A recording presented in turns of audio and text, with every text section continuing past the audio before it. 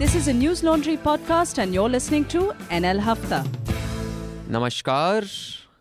अंग्रेज अपना लगान और न्यूज़ लॉन्ड्री अपना हफ्ता कभी नहीं छोड़ते. When the public pays, the public is served, and when advertisers pay, advertisers are served. Welcome to News Laundry Hafta with my boring slogan that I bore you with every week, and I hope it hits home and some of you subscribe. So today on the panel we have one guest. Well, we are missing two panelists today. Anand Ranganathan, who's inventing something in his science lab. He said he has some very important work. So I'm hoping he's inventing the cure to stupidity, because I know the world needs that. And we're missing Madhu because she is at the book launch of Arun Shoury's book. And hopefully she will get an interview with Arun Shoury and tell us more about the book launch. But let me start by introducing the panel first, then I'll go over what all we'll discuss. We have Manisha. Hi, Manisha. Hello. Anand Vardhan. Hello. Atul. Hello. Chaurasia. And our guest, Rishi Mazumdar. He's a Delhi-based freelance journalist. He has in the past, he writes for News Laundry as well. He hasn't written in a very long time. Yeah, you've been slacking. Hi. Yeah.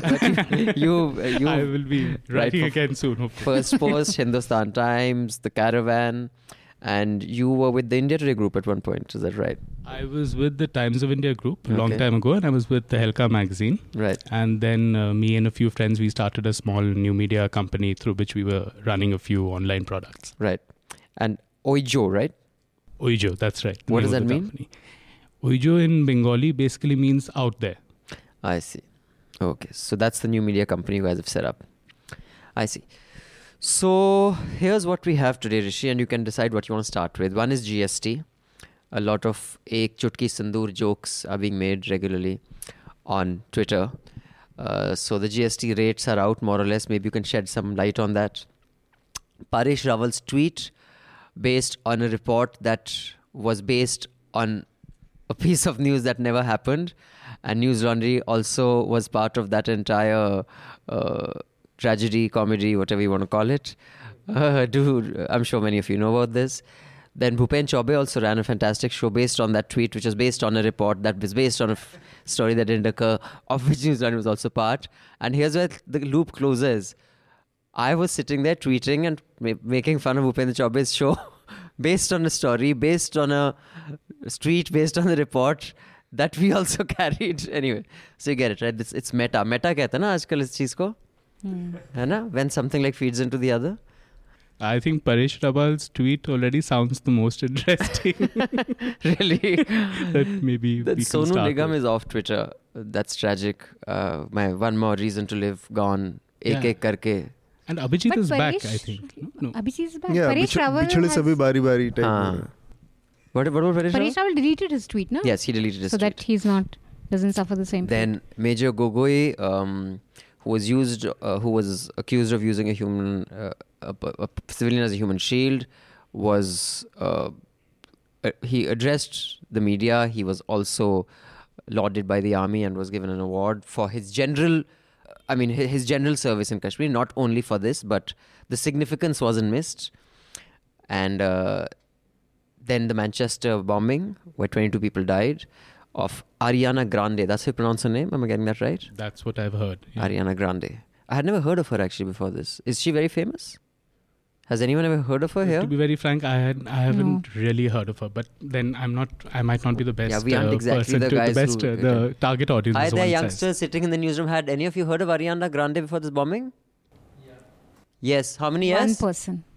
Okay. The interns. Two, The yeah. youngest guy probably. The in youngest newsroom, guys. right. Okay, the interns had heard of her. All right.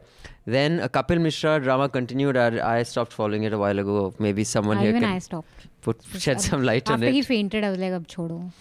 And of course, the huge Dalit protest in Jantar Mantar, which I thought showed that print is still a more serious medium. And in the Yeah. middle, I used to kind of fight that. But I think that was...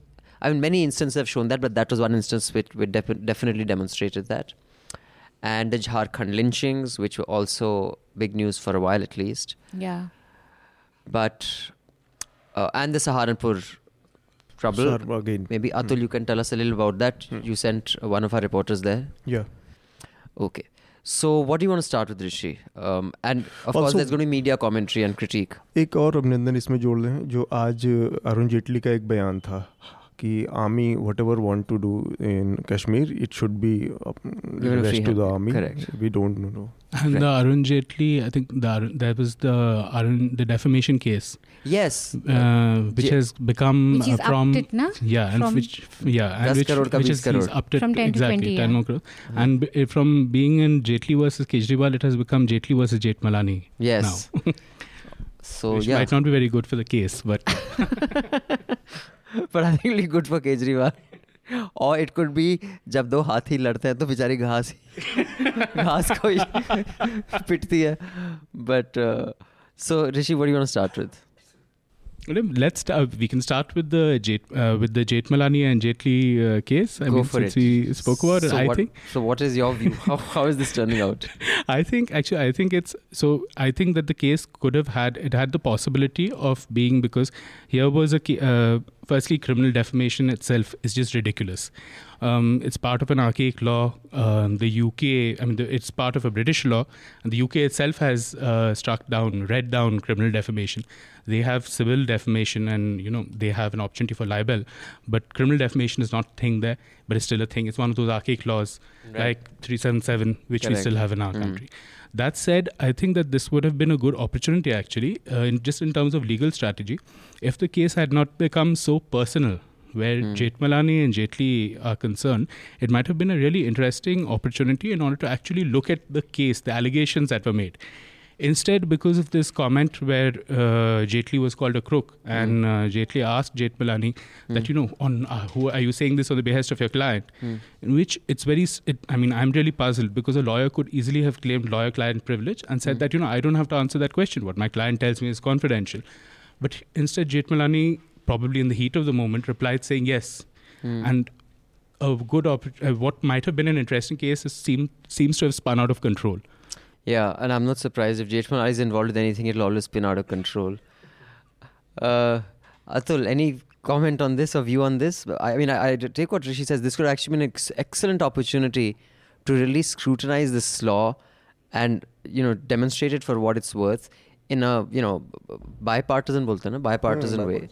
And, irrespective of, because all of us get affected by it. Even someone who we love to trash so often, Arnab, gets affected by it. It gets affected by it. And I think this needs to be read down. But anyway, Atul.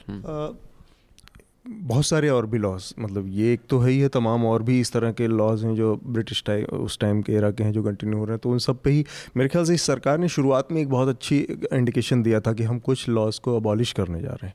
उसके बाद बहुत ज़्यादा बात हुई नहीं. तो शायद इसके बहाने वो एक अच्छी चीज़ हो सकती है कि जिस पे हो सकता है. मुझे लग रहा है कि ये जो पूरा जेठमलानी और जेटली का पूरा एपिसोड हुआ, इसमें अगर फॉलो जिसने किया हो उसको उस समझ में आता है कि एक छोटा सा पैटर्न दिखता है कि जेठमलानी एक्चुअली कुछ जो बहुत व्यक्तिगत ग्रज के साथ उस पूरे केस को हैंडल कर रहे थे, और जिसकी वजह से चीज़ें एक बार के बाद हाथ से निकली. और जेटली इस मौके की तलाश में थे. He at least 2 to 3 times he indicated कि I will increase the amount, I will increase. तो अचानक से, although I'm not sure what that does. जिसके पास 1 crore भी नहीं है वो 10 crore या 20 crore. मतलब this is like when Josie Joseph had come and they've sued him for what, 900 crores or 90 crores. He says, what difference does it make? Anand. Yeah, the advantage for lawyers who in the defamation cases is that the person who files for defamation, he has to stand like the accused. So you can cross-examine him because he has to prove that the allegations are wrong. So Jethmalani, being a seasoned lawyer, wanted to drive home this advantage, and of course he overstepped. Second, yes, archaic law. In fact, Law Commission has given a list of archaic laws, and one of the few cosmetic changes, in fact abrogations, that the new government came up with. One was of great utility for ordinary citizens was self-attestation was allowed. You need not now go to attested to gazetted get something attested to gazetted officers and this and one. So yes, this as Rishi pointed out that it can be an opportunity of doing away with some of the archaic laws. Yeah, it could have been an opportunity, but I don't think even Kejriwal would want to do that, because I think he himself would want to use criminal defamation against people in future. And he's threatened to do that. Back in 2015, AAP sent out the circular saying, media wale dar ke raho, matlab we'll use defamation against you. So I don't see that happening when it's politicians, because all of them want to use it when it serves their purpose. Only the last... They want criminal defamation to be there. I don't think there'll ever be a point. I think it's a tool that they can use for intimidation very easily. It's one of the easiest tools at their disposal. I think for this, actually, there should be an NBA sort of an authority or media people who should get together to file a PIL to strike this law down, because it really affects journalists. Actually, one thing that did cross my mind is that News Laundry should set up a fund where people can contribute, and that fund to be used exclusively to fight cases whenever a journalist is slapped with defamation. I think that would be an excellent initiative. And irrespective of whether you agree with their ideology, their position, like even if Sudhir Chaudhary comes, we should say, okay, we will take, because that we know of a lot of journalists, we personally know of some of them, Manisha, who now have, the organization has moved on and they are fighting their own cases. Yeah. So anyway, maybe हम अपना तो स्थापित कर लें वजूद बाकी दूसरों का बाद में देखी जाए. No, that would be great. It would be a great first step. एक चीज़ और बहुत सारी जो मीडिया ऑर्गेनाइजेशन बॉडीज़ हैं, जैसे प्रेस क्लब है या इस तरह की जो बॉडीज़ हैं, मतलब वो ऑलमोस्ट डिफंक्ट हो चुकी हैं आज की तारीख में. जबकि फॉरेन कॉरेस्पॉन्डेंट क्लब है, प्रेस क्लब है, इसके अलावा और दिल्ली जर्नलिस्ट एसोसिएशन, इस तरह की जो बॉडीज़ है जो कि ठीक ठाक, मतलब उनके पास एक इस तरह की चीज़ों के लिए वक्त भी है, समय भी है, और इसी के लिए शायद बनी भी हैं बहुत सारी इसमें से ऑर्गेनाइजेशन, वेलफेयर और इन सब के लिए, वो भी इस दिशा में कोई काम नहीं कर रही हैं. हाँ, प्रेस क्लब तो वहाँ बैठ के दारू ही पीते हैं सब, और तो कुछ होता नहीं. Sorry, you were saying something, Rishi. No, I think that if you did look at setting up such a fund, it would be a great first step to a larger movement against criminal defamation and other such things. Because first you have to establish consensus where various people belonging to various ideologies come together to agree on something, and then That's it could true, build on if something. any journalists listening in, do write to me at abhinandan.sekhri@newsline.com. Maybe we can get the ball rolling, and maybe by the end of the year have something like this in order. Anyway, so moving on, let's just get to GST. But actually, let's deal with another frivolous issue before we get to GST. The Abhijit's Twitter account suspended Sonu Nigam's. I will just like to set the ball rolling by saying this was breaking fucking news. Like, Sonu Nigam off Twitter. Like, who gives a fuck Sonu Nigam's off Twitter? Like, I mean, I was shocked. And times up, Sonu Nigam off Twitter. And I'm like, dude, like, and so much shit is happening. Screenshot being flashed on. I can understand ticker में गया, ठीक है, रात गई बात गई, मतलब आपने तो First on news. हाँ, you know, I don't know, maybe we keep whining about this ups and downs. This was one of those moments where I said, dude, there's no going back. We've gone too far in television news. And I'll just tie this in with when the rally happened of the, the Dalit rally. At Jantar Mantar. The electronic news media, except NDTV, which gave it a fair amount of play, were playing all these Sonu Nigam type stories. But the next day, whether it was Times of India, whether it was the Indian Express, every newspaper had on the front page, there was a long piece on it. Inside, there was something on it. And that's when you realize that abhi bhi, matlab, print mein reporting hai. TV mein beshak na rahi ho. Rishi, what do you think? But in the inside pages, often you find a lot of good stories, I feel, on the inside pages, which could be more front page stories. And that but I think this one was a headline. Yeah, this one was there. This was there. So I think that print did take that up. I think that it was great to see that protest also. I mean, Were you there? I wasn't there at the protest, but it was great. It was great to know that this sort of protest was happening in Delhi. I think on this, besides the news coverage, the thought that I had was we have these protests happening. So it shows that you have a sort of very grassroots civil society alive, whether it is this, whether it is the Una protests. You see these things happening through the last couple of years. What seems to be missing, of course, is any sort of leadership that cohesively brings these protests together.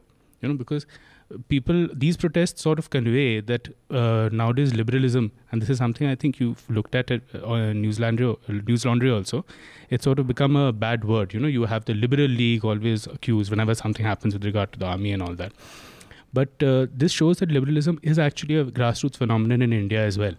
But it's just that because liberalism by nature of it means that various liberals will disagree with one another on various things, you don't have a cohesive force bringing these different movements together to form a strong liberal voice. There's a Bengali joke that I'm sure you've heard, being Bengali, that probably will make the point that you're making is, what do you call a Bengali? A communist. You heard this one? No, I haven't Okay. heard it. I haven't heard What do you call a Bengali?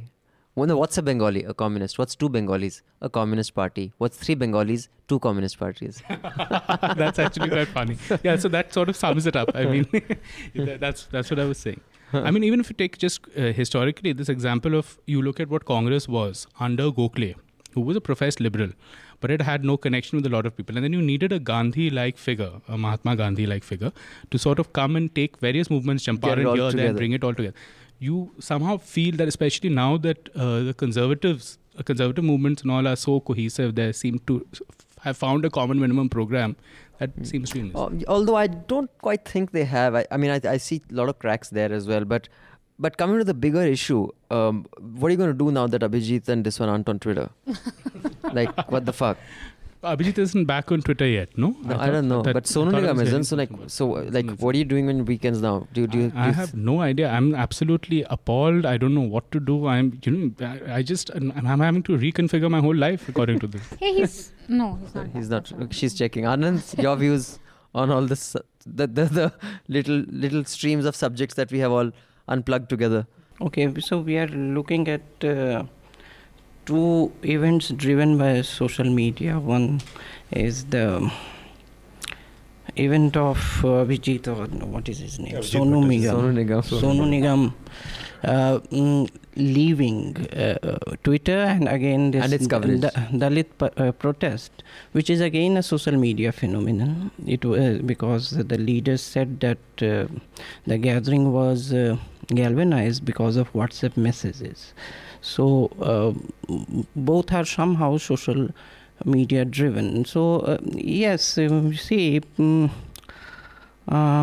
if a social media event of a singer quitting a social platform, it's what Shiv Vishwanathan told about that Prince incident in 2006, that it was page 1.5 story. It is an event trivial enough to be page 3, but something that gathered attention enough that it has to fear somewhere. So it is stuck between page 3 and 1. So when you are in news space and something has caught people's attention, and now one forum of attention is social media itself, and you are not reporting it, then you are also missing on an aspect whether to place it where you can prioritize it. It can be news number 10th for you, right? But you have to report that. Sure. That so and so. तो problem यही है कि वो जिस तरह से coverage हुई, वो ऐसा लगा कि देश की मतलब सबसे बड़ी समस्या इसी समय चल रही है, और वो प्रायोरिटी के लेवल पे ही प्रॉब्लम है, जो कि टेलीविजन न्यूज़ की इस समय ज़्यादातर हर इशू में देखने को मिल रही है. और उसमें भी एक बड़ी दिक्कत है सोनू निगम का जो पूरा मसला रहा. सोनू निगम के साथ जो पहला एपिसोड हुआ अजान वाला जो भी था, तो किसी को ये नहीं लगा कि इसमें कोई रिलीजियस एंगल है. लेकिन इस बार जिस चीज़ के लिए सोनू निगम खड़ा होने की कोशिश कर रहा था, वो बहुत कहते हैं ना स्लिपरी ग्राउंड है. किस आदमी के लिए खड़े हो रहे हो आप, कि वो आदमी क्या कह रहा है, उसके मतलब पूरा ट्विटर का आप रिकॉर्ड देखो. उस आदमी को तो सस्पेंड किया. मुझे तो लगता है कि मतलब आप एक्सप्रेशन और इन सब की बात कीजिए, लेकिन इस तरह के पब्लिक फोरम पे वो आदमी जिस तरह की बात कर रहा था, उसको बैन भी, ब्लॉक भी कर देंगे तो कोई बड़ी बात नहीं है. और उसके लिए खड़े होना, मतलब इसमें पता नहीं कहाँ से सोनू निगम को अपनी मतलब बात रखने के लिए अपना I think it's also a question of trying to get popularity. But sorry, and what about Anand, your view on is the liberal, the conservatives, are they more cohesive than the liberals in today's day and age? Because I'm not sure that's true. What is your view? Liberals are what? You think the conservative movement is more cohesive in today's day and age and the liberal, lying all over the place? Or you think there's no such change as such? I think the binary is a bit fallacious. Means I think such ideological watertight compartments, they have collapsed, and it is good.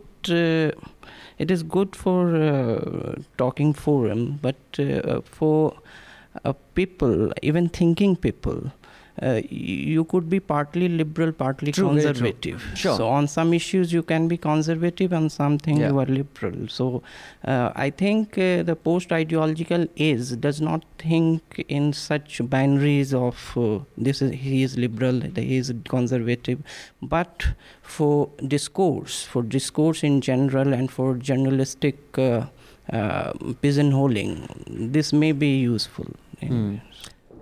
Manisha. I don't agree with you guys on the Dalit march in Delhi getting covered in the print media, because when you look at the 4 major English news dailies, this happened on Sunday.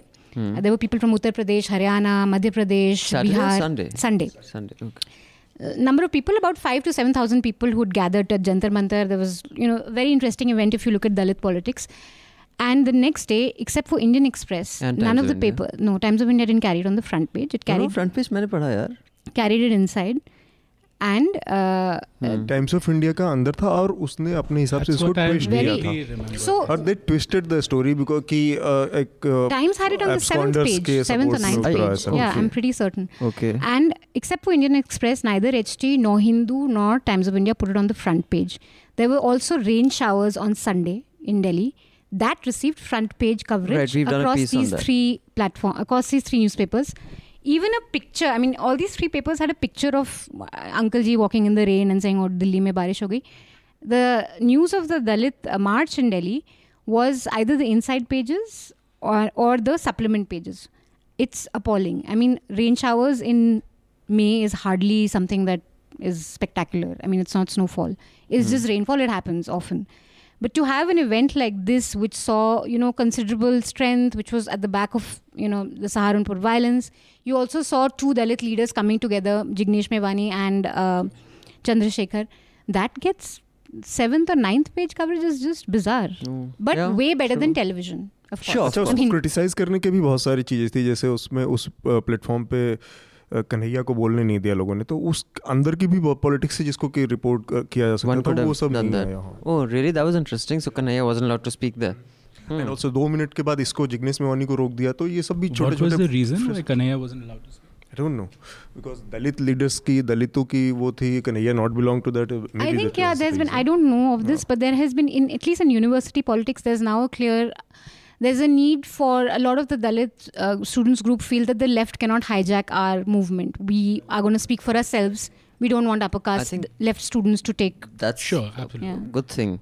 Okay, now I just like to talk a little bit about the Parish Rawal's tweet that was based on a report, that was based on a story, that was based on a source of an event that never took place. Yeah. Now, we have a collaboration, and I'm talking about this because we got a lot of queries about this, and I said I'll just talk about it on Hafta.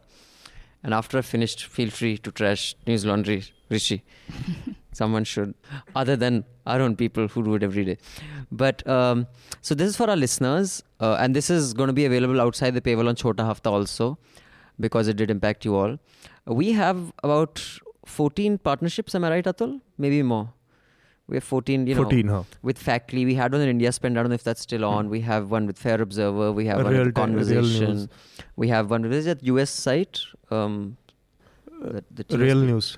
The Real News. Zocalo. Zocalo, right. We have one with Zocalo. So we have one with the Index for Freedom. It's a press index, independent site in the UK. Yeah.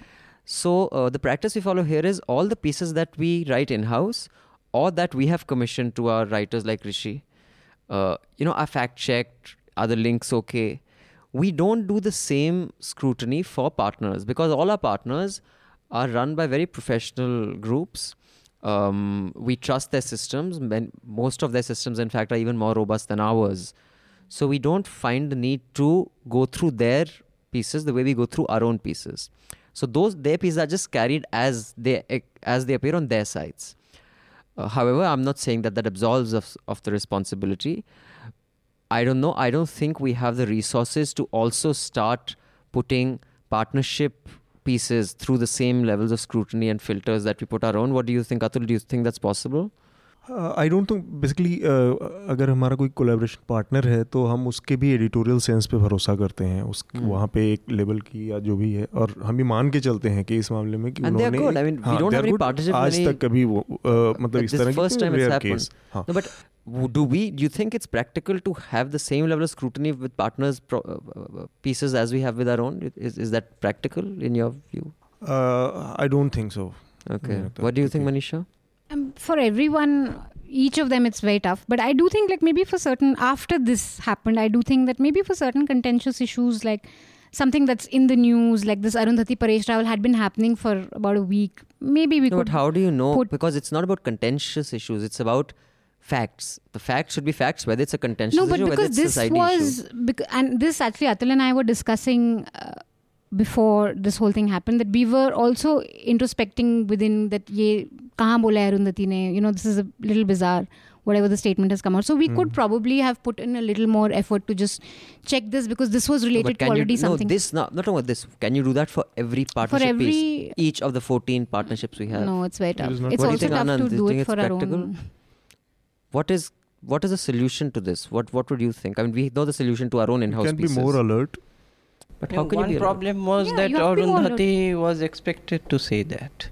So I don't believe it. So that's true. It's not very divergent. There was no element of it being an incredulous statement coming from her. Yeah. So that was one problem. Second, no, it's like Indian Express has arrangement with Economist.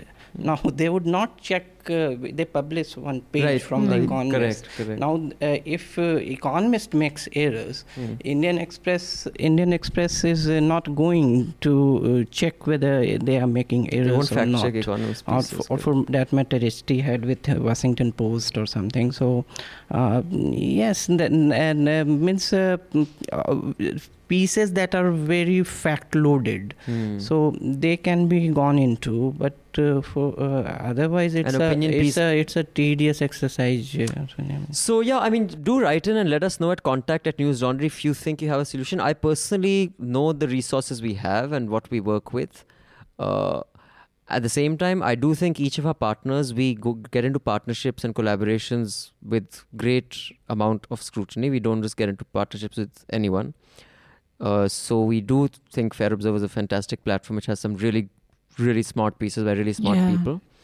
The more important thing is the person who wrote this piece, and he's mailed us, he took the bite from ARY News, which is, as credible as any of the big news brands here, the Dawn or the News or ARY.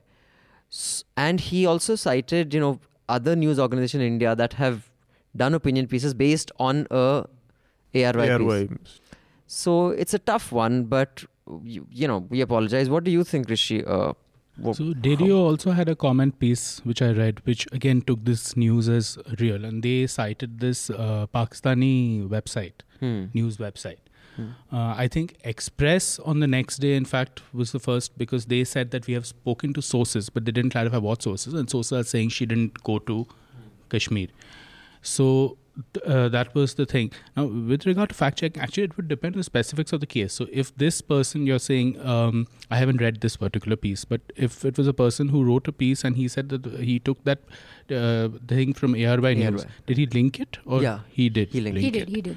So then, I mean, one has to look at it. First, I get what Anand is saying, that it might be the kind of thing that Arundhati Roy would be expected to say, and that is another question altogether, that even if she did say something like that, why would Paresh Rawal tweet what he tweeted? But to go into this fake news thing, it'd be interesting to actually know how they started, where ARY got it from. We've actually just carried a report on that after today. All of this, we actually did a piece. Don't give it away. You can read the report on News Laundry of this. Okay, you can read the report on News Laundry, but just one thing I want to give away. This was on the front pages of a very prominent Pakistani newspaper, Their Times of India, basically. It was on their front Which page. one? So, Friday Times or Dawn? The News. The News. Which is their one of their largest circulating English dailies, on their front page on the left side. So it was- everyone just It was a headline item Yeah, there. So everyone just took it from there. So yeah. I mean, I don't blame the author. I mean, it's totally okay to take ARY and then base your commentary on that, Absolutely. because No. it's I mean, you will not doubt. It's not an I'm sure instinct each of to- us, I've written pieces based on a report that I read in Indian Express or Yeah. Times of India Yeah. or whatever. तो अब मुझे लगता है कि यहाँ पे पाकिस्तानी भी जिस चीज़ से मिसलेड हुए उनके बारे में जानकारी देना श्रोताओं को ज़्यादा ज़रूरी है कि वो कहाँ से उनको ये सोर्स इस स्टोरी That's का what we मिला tried to find, but we That's haven't. you tried to find out, but do read the report. It is like one of those silly, like the Times of India published that silly Najib Jung story. Source, like even we do No, it, right? sources. It's not just. It's just that sort of a story that has come out in Najib Pakistan. Jung or Najib Ahmed? Najib Jung, no, Yeah, okay. not Najib Ahmed, I Jung. think. The student, Najib the Ahmed. JNU student, Najib Ahmed, Najib Ahmed, who was missing. So, Yeah. but the good thing about this is that it's given a lot of our friends in the media a chance to bash us. bash us, News Laundry. Yeah. And I think that's a great thing, क्योंकि catharsis निकला. Now maybe they'll stop spewing bile and venom on TV. You can spew it at us. But now coming to this particular case, too much of criticism of this. We'll start with you, Manisha, and then we can go this way. Of Paresh Rawal, people have made such jokes before. I've seen many photoshopped images of Barkha tied to the jeep way before this joke. Gaurav Sawant. I've tied to seen the- Gaurav. So separate, different rules for different. Look, I think since he's an MP, there's a certain weight to his word. So all the criticism he deserves, because essentially what he's talking about, I mean, it's just a very flippant thing because of the position that he holds. But many MPs have done this, yeah. I mean, there's so many people with the foot and mouth disease in BJP. हर दिन कोई ना कोई कुछ बोलता रहता. So I don't think to call for him, to block him, or to get him to delete his tweet, and to get him to, and I also heard some people saying report him, get him arrested. It's just a silly joke that matches with whatever his ideological bent of mind. He's just trying to crack a joke ki haan, Arundhati ko tag. It's crass, I thought it's vile, but I really think too much was made out of it, and you condemn him, that's it, yeah. It's just a Twitter thing, leave it at that. Anand? Yes, a simple condemnation would have done. All rest is noise, because it's just that we are more careful than you attitude. So, and people had even the other side of the divide had Gautam Gambhir tied to the jeep when he made that comment. That is the nature of social media. Pratap Bhanu Mehta had rightly pointed out that you look for the weakest argument, the gaffe and the off the cuff remark, and then go at it, so that your intellectual victories are easy because you have the weakest point to attack. So that is the nature of social media, I don't think it would end at this. It will happen. It's a good entertainment also. Anand. Sorry, Atul. मेरे ख्याल से परेश रावल का जो पूरा वो tweet था, उसके पूरे पर्सपेक्टिव में देखा जाए तो परेश रावल ने जो किया उस पोजीशन को, मैंने उसके बाद एक एडिटोरियल भी छोटा सा कि बेसिकली उस पोजीशन को होल्ड करने की वजह से सिर्फ की वजह से इस बयान का महत्व थोड़ा सा बढ़ जाता है.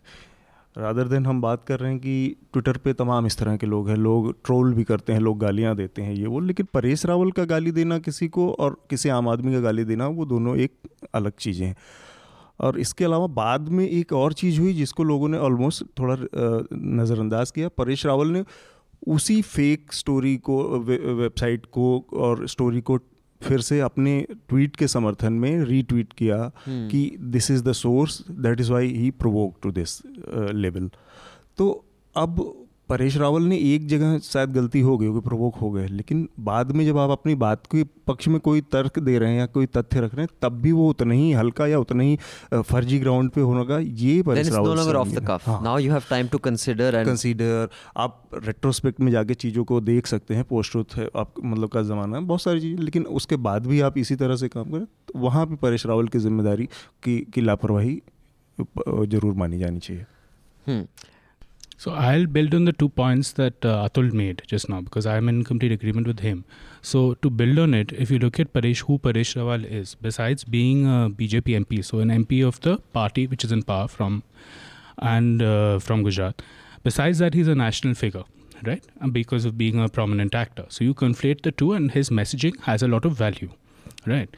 I really think that all these things saying that he should be arrested and all that is absolutely ridiculous, but a condemnation is definitely in place and needed very much in such times. Why is it needed? I would look at such a comment or this kind of messaging in a similar vein as one would look at something like a Mahesh Sharma's messaging after Dadri, when he said certain things.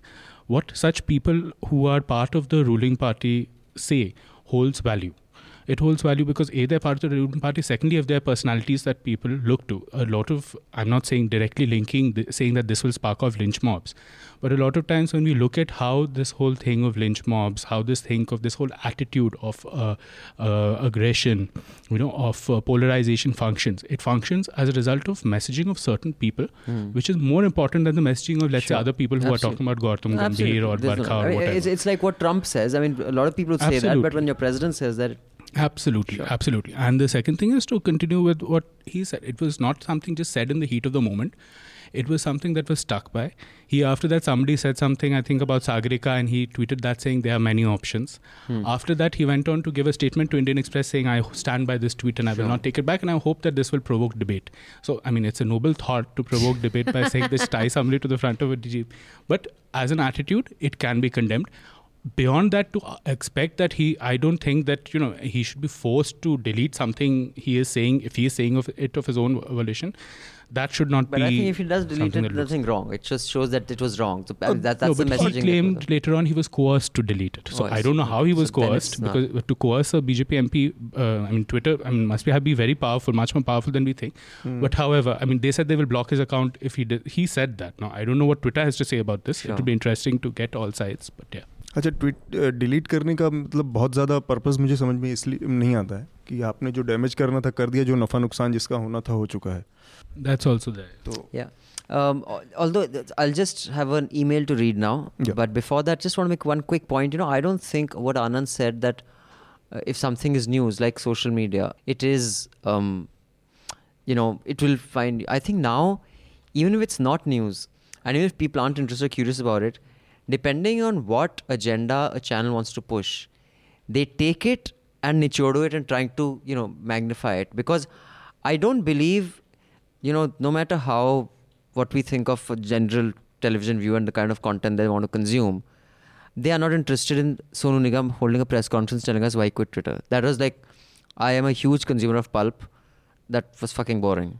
That was so that they can set up the debate at night for the Gaddar versus Wafadar. Right, an agenda. I think we've gone past what is working for the audience.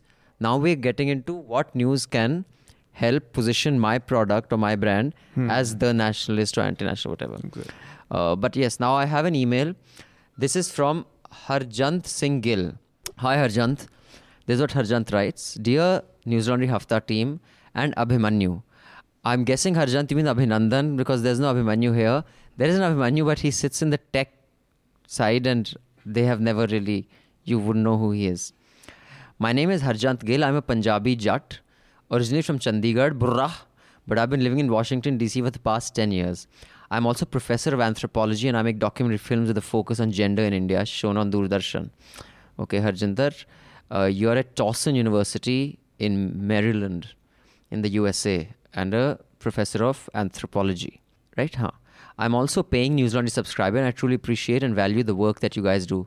Thanks, Harjant. Always a pleasure to read an email from a subscriber.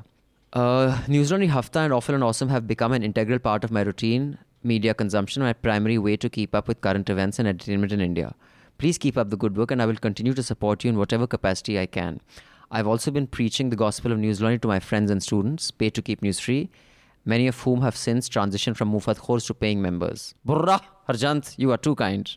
I'm writing in response to a passing comment that Abhimanyu made during the final few minutes of last week's Awful and Awesome. I think we should call you Abhimanyu from now. Abhinandan, you mean. But that's okay. the Awful and Awesome podcast in regard to the Daily Beast article, American Gods Most Explicit Gay Scene Ever. For those of you who listen to Hafta and not Awful and Awesome, I have two bits of advice. A, start listening to Awful and Awesome because it's free. So this message should go out to the Mufat Khors also. And two, I had spoken about this article that I read and it just got me thinking. Harjant goes on to say, I was surprised and somewhat offended by Abhimanyu's homophobic response to the spectre of having to witness a 4-minute sex scene between two men and the subsequent connection he made with influences of globalizations and the threat such depictions posed to the social fabric and his supposed worldview. Really? There are many problems with this logic. I don't even know where to begin. First of all, I'm disappointed in Abhimanyu's lazy approach to journalism. Abhinandan. And sensationalizing this particular story, rather headline, without actually bothering to watch the scene in question. If you go back and reread the Daily Beast article carefully, you'll see that the crux of the article is about how this scene actually celebrates the very rare representation of sexual desire among two men as erotic, meaningful and arousing, layered with intimacy and compassion. As a gay man growing up in an aggressive homophobic world where we have been largely ridiculed and stereotyped in films like Dostana or depicted as silent marginalized victim of violence like in Aligarh and I Am, encountering these public reclamations of our sexual agency is very rare. As LGBT individuals having to inhabit the straight world of all the time and be subjected endlessly to depiction of straight love and desire, it is too much to ask for Abhimanyu to experience our world for 4 minutes, Abhinandan, even if it is just for the sake of good journalism. Or is his sense of heterosexual masculinity so insecure that witnessing a 4-minute intimate sex scene between two men threatens to break it apart? Abhimanyu went on to state, Abhinandan, even I would not be comfortable watching this. Think about how many people would be comfortable watching this. Here I also want to point out that this is exactly the kind of rhetorical sex shaming that motivates the conservatism and moral brigades of the religious right, as well as the paternalism of Indian censorship apparatus that treats Indian viewers like bachchas, incapable of engaging with art or other forms of visual culture that might make them feel uncomfortable. I can go off on a long tirade about the role of art in any given society, or on the history of very explicit same-sex depiction of Indian artistic traditions, Kama Sutra, Khajur, etc.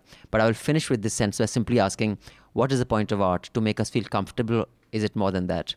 Whereas for Abhinandan, these limited depiction of same-sex sexuality on TV seem largely to evoke the question of aesthetics and boundaries of liberalism.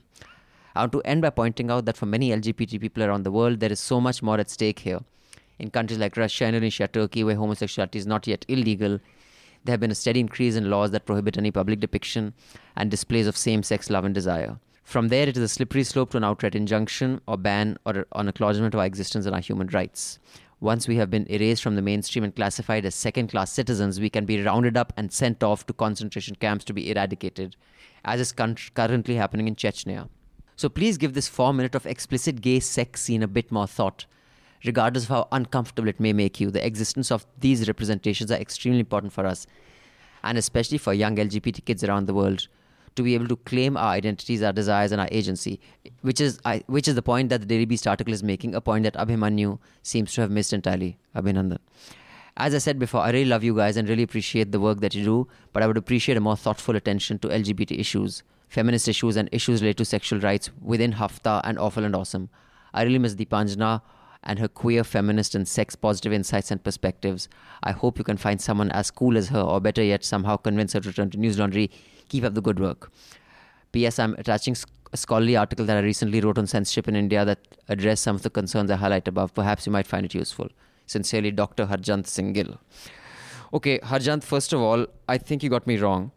First of all, thank you for the mail and thank you for your... It's very well written. It's a very lovely mail. well-written email, and really actually. puts across... You know, Rishi, हमारे Newslaundry के जो subscribers और listeners है ना, उनकी ये खास बात है, their comments are better than our articles. Seriously. मेरे ऊपर से निकल जाती है. They're like column worthy. They're columnists, all of them. This is a column, yeah. This is not just just a column. यार word 800 word का mail मतलब this should go as a column. We just correct the Abhimanyu to Abhinandan. People don't know who he's talking about. But I think this should go as an article. Harjant, really nice. I wasn't actually saying that there's something wrong with it. I think you misunderstood, or maybe I wasn't able to communicate it properly. When I read that piece, you're right, I haven't seen the article, but that piece described the scene so explicitly that or maybe if I see it, I won't react like that.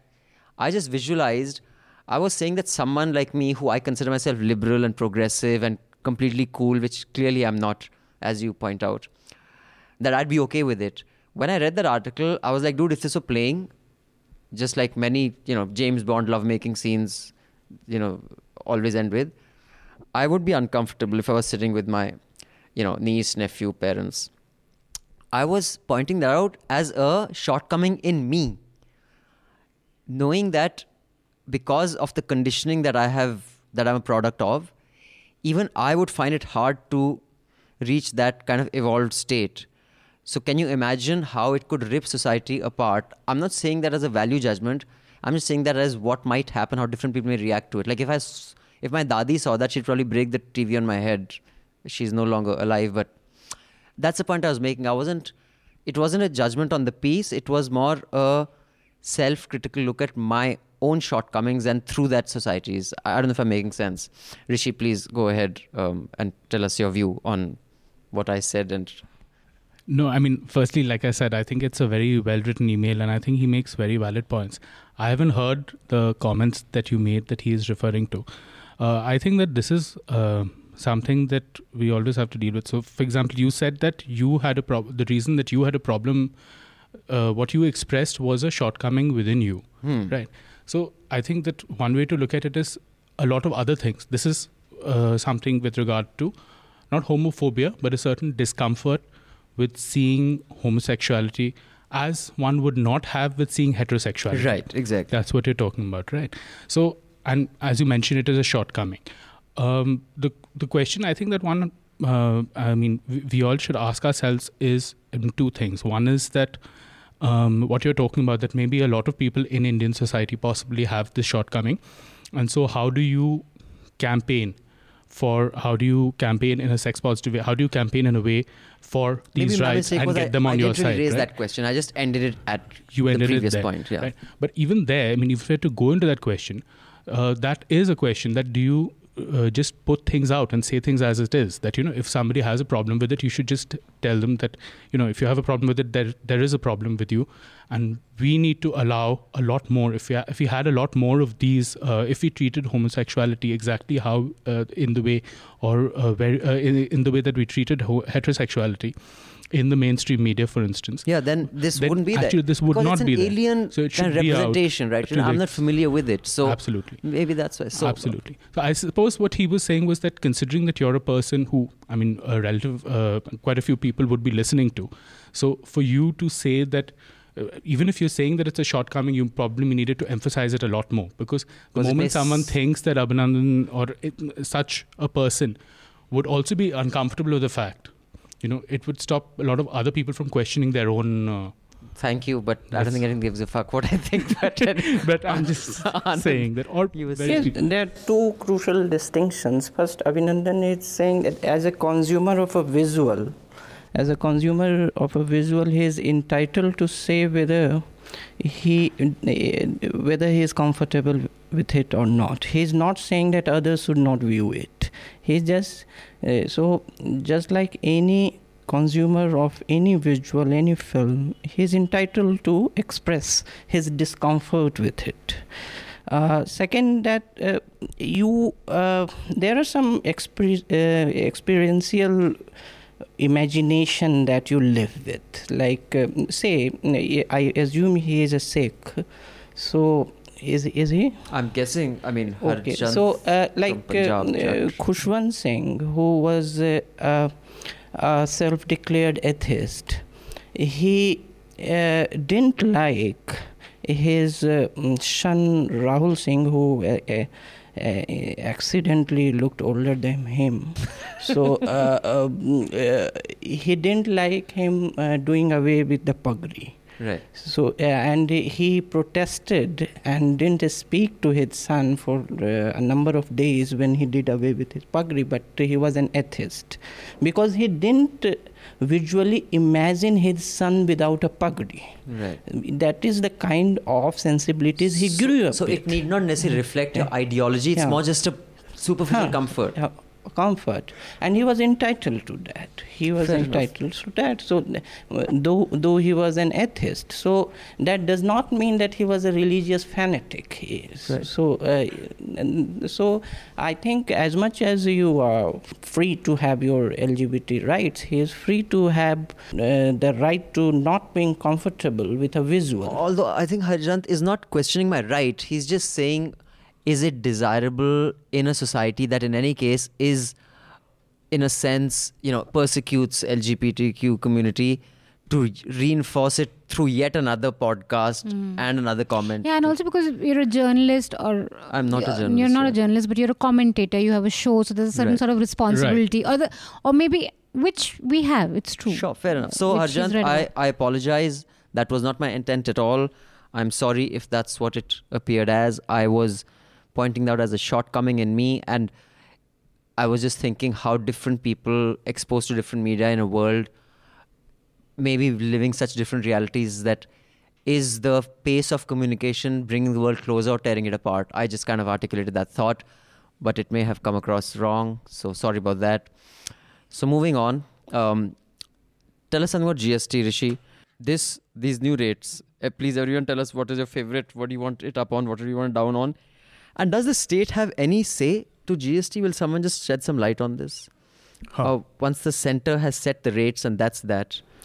Basically centre GST council ने जो अभी पास कर दिया है, इस पे सारे state अपने अपने, जैसे इसने एक बेसिक स्टैंडर्ड्स 6 कैटेगरी में बना के जो भी उसमें टैक्स रेट सेट किए हैं, सारे स्टेट इसमें अपने हिसाब से मॉडिफाई करके थोड़ा ऊपर थोड़ा नीचे बेसिकली फिट कर सकते हैं. तो हर स्टेट का अलग जीएसटी होगा इससे, जो जीएसटी काउंसिल ने दिया है बेसिक वो बना के मॉडल अभी जीएसटी का. तो मतलब is there like is there a standard deviation कि you can deviate this much, that much, or like what I'm saying is like the whole idea was one country, one tax, right? Wasn't that the whole slogan? तो basically इसका criticism ही सबसे ज़्यादा, इसीलिए जो कुछ लोगों से बातचीत मेरी हुई तो उनका जो क्रिटिसिज्म आ रहा है वो यहीं से आ रहा है, क्योंकि ये कहा तो जा गया, कॉन्सेप्ट के तौर पे लाया गया कि वन कंट्री वन टैक्स हो जाएगा, पर क्योंकि स्टेट के पास अलग से अपनी जीएसटी के लिए वो ऑटोनॉमी है, प्रोविज़न है उसमें ये सब,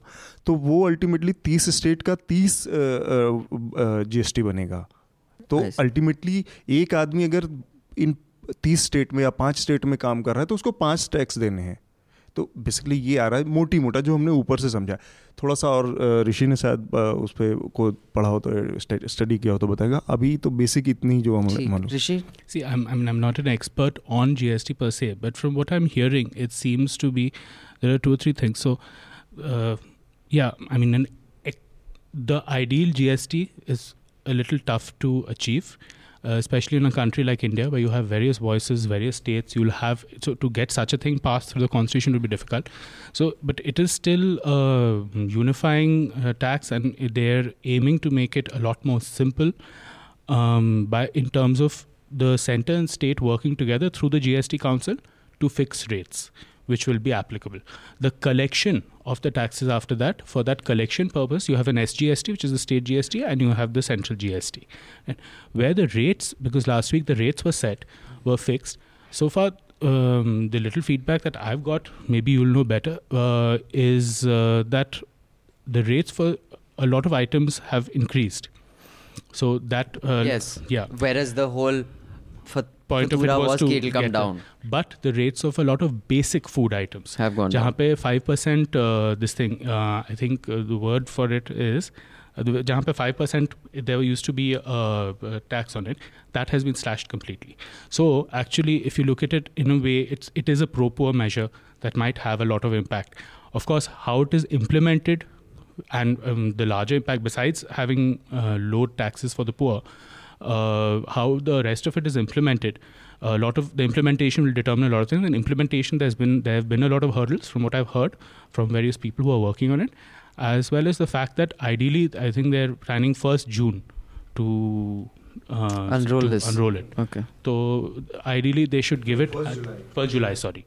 Ideally, they should give it a month or 2 months more to prepare people more for it. From what the feedback that I've got from both officers who are going to be in charge of implementing this, as well as from trade, who will have to pay these duties, Sure. is that we are just not prepared. We don't know what. We still need some time to just be prepared for this. Anand, and just can you try to clarify this for us of what you know, and also why is it being touted as such a big reform? What is the big deal?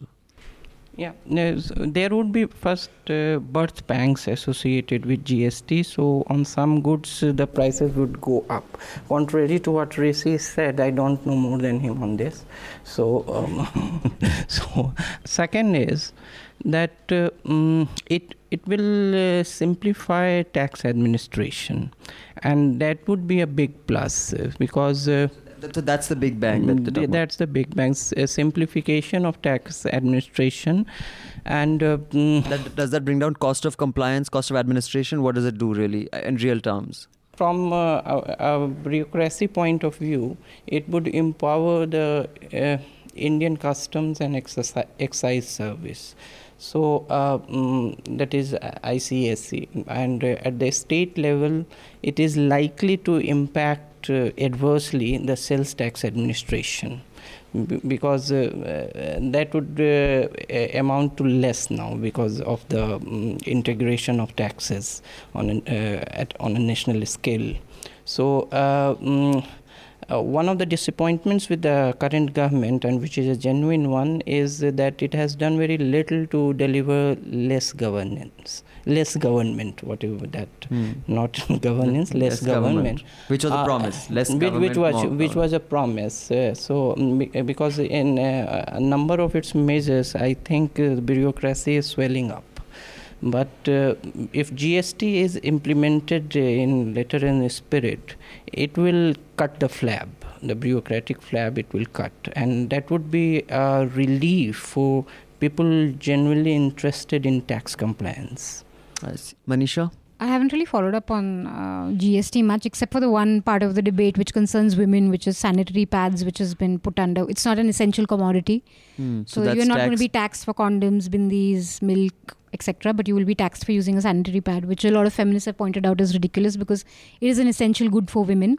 But I don't know. I mean, of course it is in India, I'm guessing the logic that the government would have gone with is that the women who do use sanitary pads are in fact, it's a luxury good in a way, because they are very, I don't know the numbers, but I'm sure if you look at the percentage of women using sanitary pads must be less, way less, I think.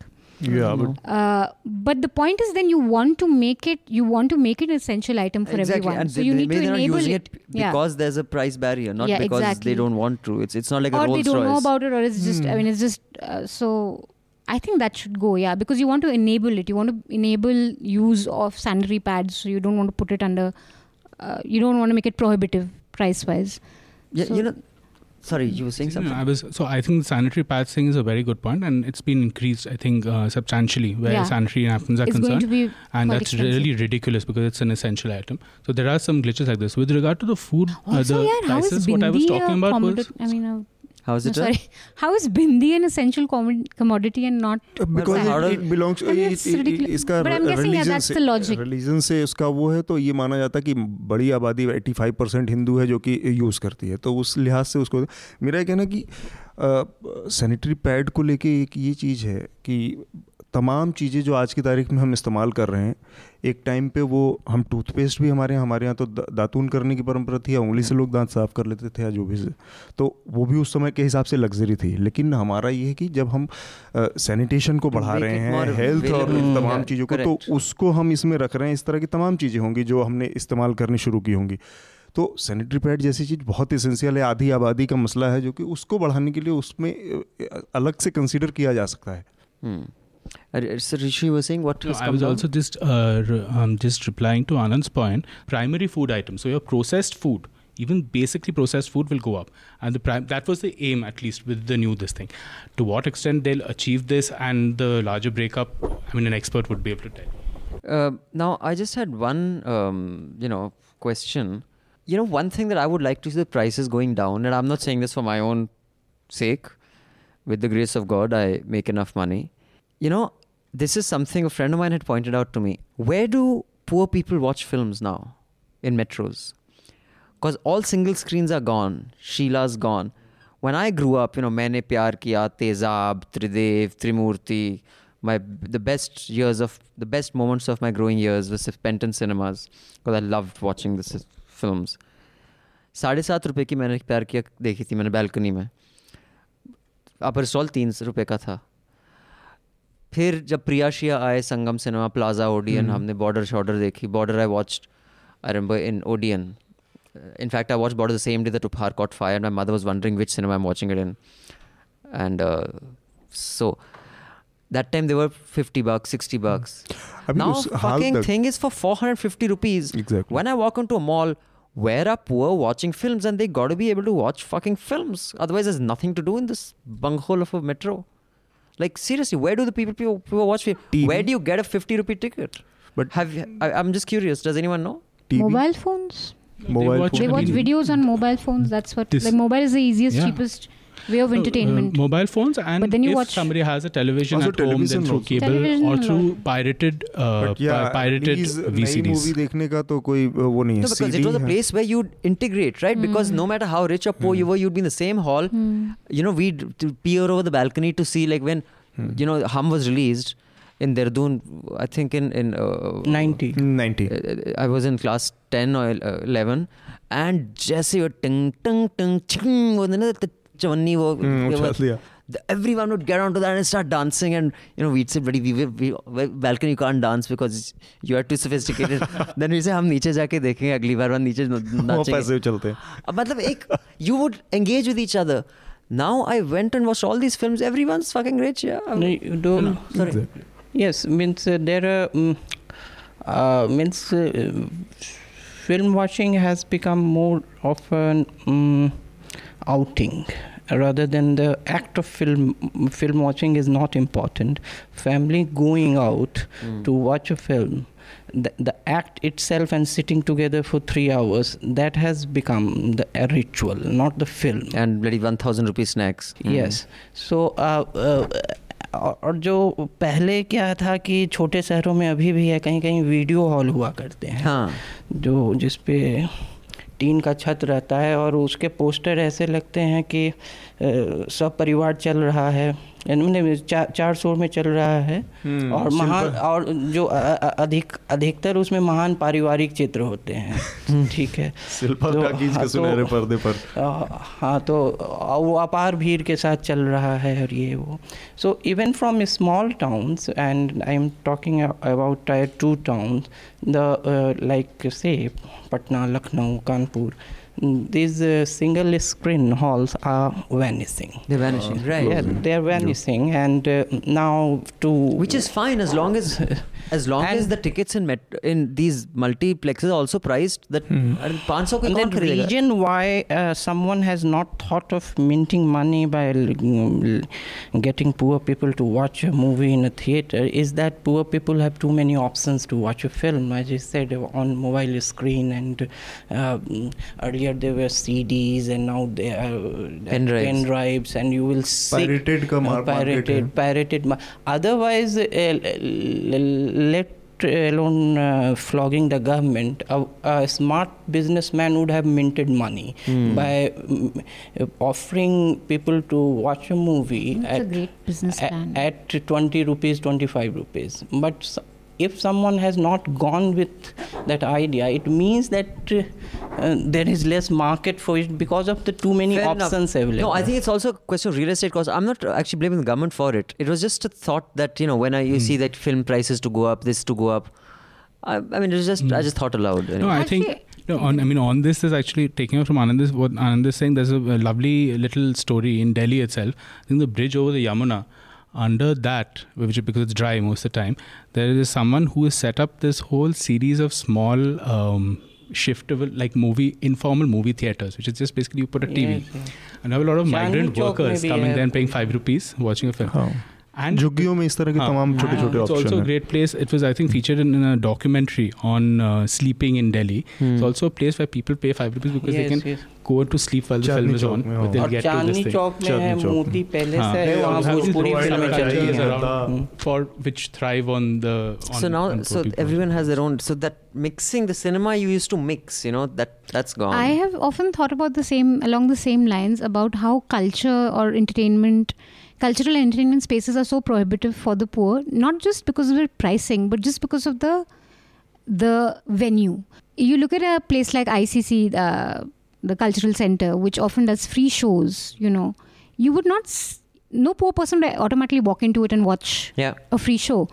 Something like puppetry, okay? You have a lot of puppet shows where a lot of the puppeteers come from lower middle class, and actually jhuggi, like Shadipur is almost a jhuggi. They will be the performers, but you will never see their children walk into these plush spaces and watch a puppet show. So it's not just about the money, but also the culture around it, which makes it very difficult for a poor person or a lower middle class person to just break through that elite sort of a space to be comfortable and sit and watch a movie with a kid from, I don't know, somebody, a central Delhi इसके kid. साथ एक और change है, फिल्में भी मतलब multiplex और उस टोन के हिसाब से जो बनने लगी हैं, उससे भी जो पुअर या उस तरह का है लोअर मिडिल क्लास तबका है, वो उन कहानियों से बहुत ज़्यादा आज की तारीख में रिलेट भी नहीं कर पाता.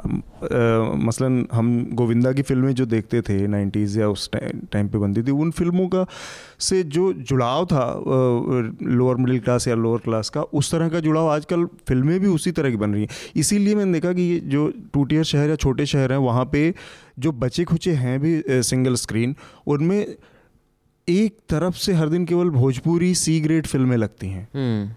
उसमें कोई न्यू रिलीज फिल्म इस तरह की नहीं लगती, क्योंकि ये बनती ही मल्टीप्लेक्स के लिए, जहाँ की अपने हिसाब का उनका बिजनेस मॉडल अलग हो गया है. एक हफ्ते में पैसा निकाला. Yash Chopra and Yash Johar had kind of cornered the NRI market. Exactly. मतलब चाहे देश में चले ना चले, बाहर से पैसा बना लिया उन्होंने. They would make even. Okay, I have one more quick mail to read. Then we have 2 issues quickly to cover, and then we can wind up. This email is from Vivek Iyer. Hello folks, in the last hafta Abhinandan quoted General, Auntie and others asking question on Kejriwal, which if put in a few good men style would look like, why do you all hate him so much? I think the answer is simple. I hate him as it is in my self-interest.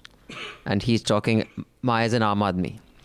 In 2012-2013, corruption in high office was at its peak, government at its weakest, and out comes this guy saying exactly what he wanted to say, support we did, self-interest. Now corruption is low, fact.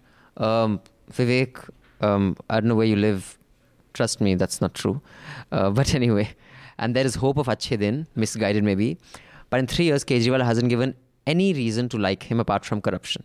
And to top that, he somehow manages not only to stand out as the most negative guy among the pack by a mile, but also as a party pooper who will block good things and is in your face with such negativity all the time.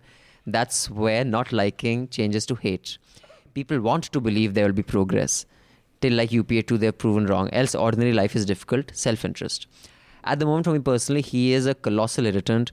I want him to be put in cold storage and made irrelevant somehow, and bring him back if or when NDA 3 is corrupt in 2023 and not allow them into power again. That's the only thing I believe he is good for. Self-interest. Kejriwal is a politician now. Ranga uncle accepted this. Abhinandan has settled for politician with a difference while still trying to define with a difference. But Kejriwal is a bad politician, not because he didn't anticipate the games of BJP would play, as Madhu said. He's a sly, slippery guy himself who can't play games all day, as Abhinandan reminded us with such fanboy glee. See how Mr. Kejriwal foxed everyone in the assembly with the EVM thing. Really He is bad as he is playing these games with an eroding base. People in their self-interest will manage his transition to just a politician well and back him provided he gives them a positive idea and gets shit done. If this is not caste, religion, identity, then something positive, then you will get with a difference tag also, irrespective of playing games. Modi was Hindu plus development. What does Kejriwal have? Disclosure, I support Modi but voted up in 2014 as I wanted Modi in power with a good opposition. And now it is my turn to ask Abhinandan, a few good men style, why do you like him so much? And then, Mr. Iyer has gone on to give us tips on engaging with subscribers, on, making comments page. We should engage with them on the comments page and actually comment back. Maybe we should do that. And he has also sent a link to something called the Rubin Report, where they do interesting stuff. Invite people to write in what they feel about the show. Thanks, Vivek. Thanks for your email. Thanks for your subscription and your support. Really appreciate it.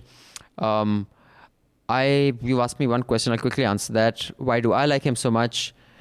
Is not the reason I expect you to. He's my friend and has been for 14 years. I'm sure you have friends who are 14 years, your friends. So I'm not the best person to ask. I'm not an objective party. But I am not convinced of why do people hate him so much. I think my point, last week when I asked this question was, people will say, okay, forget the law, get them raided. There's an allegation on Alka Lamba that she objected to someone walking into the ward, get them arrested. There is video footage of BJP MPs beating up tool booth owners. No FIR, no charge. Hate him. But to say that the law shouldn't apply to one lot of people because they are your party is not self-interest. You are shooting yourself in the foot because that is anarchy. Anarchy means where there are no systems. It is ad hoc. So when you go after one party for an MLA who pushed a ward boy and saying that he's preventing a government servant from doing his job, and there's no action against those who are physically bashing people up, and there's video footage, and there's no evidence of the former. There's video footage of the latter. I don't know how that's self-interest. I just think that is lack of vision. You're setting up an anarchy. Anyway, that's my rant. On that, last week the AAP managed to stay out of the news. One is because they won a seat in Delhi. So that wasn't covered in the by-election. They are in an ironic situation where they are not celebrating that because that would validate EVM. No, but the EVM used there was the one. But the EVM that they used there was the one with those things that come out. What's it called? Yeah, with the paper trail. Paper trail. That's a paper trail EVM. So, yeah, in fact, maybe there's some truth to this, what Vivek is saying. Yeah. It's possible that people don't want constant negativity. Like, want someone to say, Kejriwal is quite whiny, it's true. Yeah, he's always... you want to believe, of course. Though they've done such great work in Delhi, with education and all. Basically, Kejriwal की जो situation है दिल्ली में, उससे इस पूरी problem और जाके जुड़ती है कि एक आदमी ने 67 सीट जीती, इतनी बम्पर मेजॉरिटी के साथ आया, और उसके बाद लगातार जिस तरह की सिचुएशन, क्योंकि हर काम का रास्ता उसका एक एलजी से होके जाता है, वो एलजी जो कि सेंटर के उसमें इशारे पे काम करता है, सेंटर वो है जो कि किसी भी कीमत पर अरविंद केजरीवाल की पॉलिटिक्स को आगे बढ़ने नहीं दे सकती। इस पूरी चेन को समझना पड़ेगा, और उसमें केजरीवाल ने एक इमेच्योरिटी ज़रूर दिखाई कि वो हर छोटी चीज़ को लेके जितना बड़ा प्रोटेस्ट किया उन्होंने, उससे उसका इस्तेमाल इन लोगों ने इस नेगेटिविटी को फैलाने में किया। आज जो घृणा का लेवल है केजरीवाल को लेके, लोग लिंचिंग के लेवल तक जाके बात करते हैं। ये जो फैलाए, ये बीजेपी की और पूरे एक सिस्टम की बहुत करीने से बनाई गई पूरी साजिश के बाद यहाँ तक स्थितियाँ पहुँची हैं कि एक आदमी को आप काम करने नहीं देंगे, रेस्पॉन्सिबिलिटी उसकी हर मोर्चे पे आप तय करेंगे कि उसको ये इसने किया नहीं है, और फिर पब्लिक परसेप्शन इस तरह से बनता है। तो केजरीवाल की उस पूरी जो सिचुएशन है वो बहुत ही आयरॉनिकल है यहाँ पे। Rishi? I think, taking off from what Atul said, I think that, so one thing is that when you get a majority of the kind that AAP got, it's a very dangerous majority for the party itself, because if people are giving you that sort of a majority, they are expecting you to work some miracles. Now, when you went into the election, I'm sure you would have studied the system enough to know that this is not an ideal state to run, especially with an opposition party in power. Maybe you did not know how difficult things would be, how difficult things would get. Maybe you played some cards wrong. But after you've got that sort of majority, then the messaging in terms of saying continuously again and again, and not just Kejriwal, a lot of AAP leaders saying that, look what the LG is doing, is not sitting well with people, because people are like, boss, you came and asked for votes at that time. You didn't tell us you would only be able to do so much, right? The second thing is that this whole idea of people talking only about Kejriwal, not about AAP cannot possibly grow if it becomes a one-person party. It's great that you have a person who is an emblem and everything, but you need a lot of other people. Manish Sisodia is actually, in a way, you see Manish Sisodia doing a lot in terms of running Delhi, but you don't hear that much of Manish Sisodia for Delhi. The third thing is this whole, Anand had touched upon this whole idea of a post-ideology world. And, I think after AAP came up, a lot of people were talking about AAP in that sense, that look, a post-ideology party. All that is very good. And I agree with Anand that, all of us we have parts of us that are more towards the liberal side, more towards the socialist side, more towards the conservative side. In New Zealand, only had written once that ideology should at best be seen as a compass which points north. It doesn't mean you have to go north, right. But once you know what north is, you can define yourself accordingly. Sure.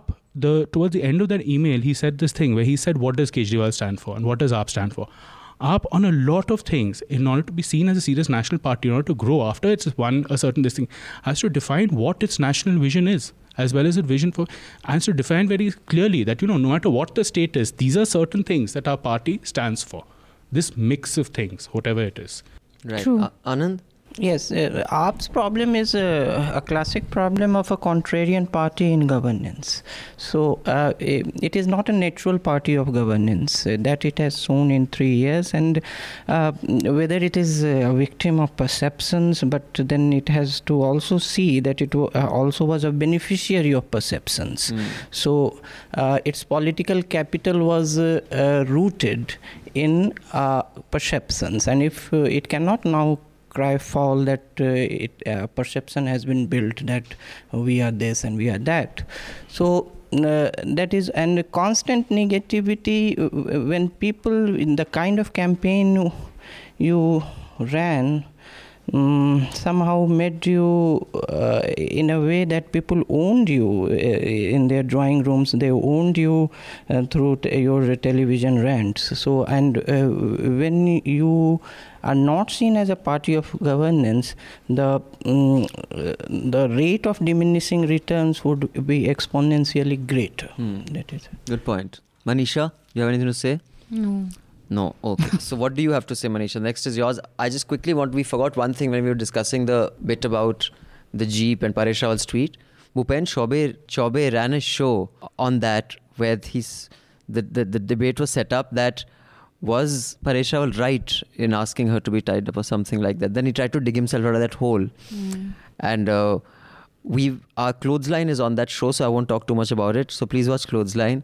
But it was one of the most bizarre television spectacles I've seen. It was like a different genre of comedy as opposed to Arnav. Like Arnav and Rahul Shiv Shankar are more from the over the top, banging into poles kind of school of comedy. This was more, Dada Konke kind of space. But yeah, interesting. Manisha, what do you want to go with? We have time for 2 more. Do you want to discuss Major Litul Gogoi's? No, we didn't, right? So early this week, it was announced that the army is going to confer him with the recognition. I'm forgetting the exact Gallantry Award. It's called the Commendation Card. So early this week, Major Nitin Litul Gogoi was conferred the Commendation Card by the... now, what I do know about this is that every year close to 3,000 to 5,000 people in the army get it. It's for... And it is also... not the lowest sort of recognition, but a very basic sort of a recognition for anyone who's been in special operations.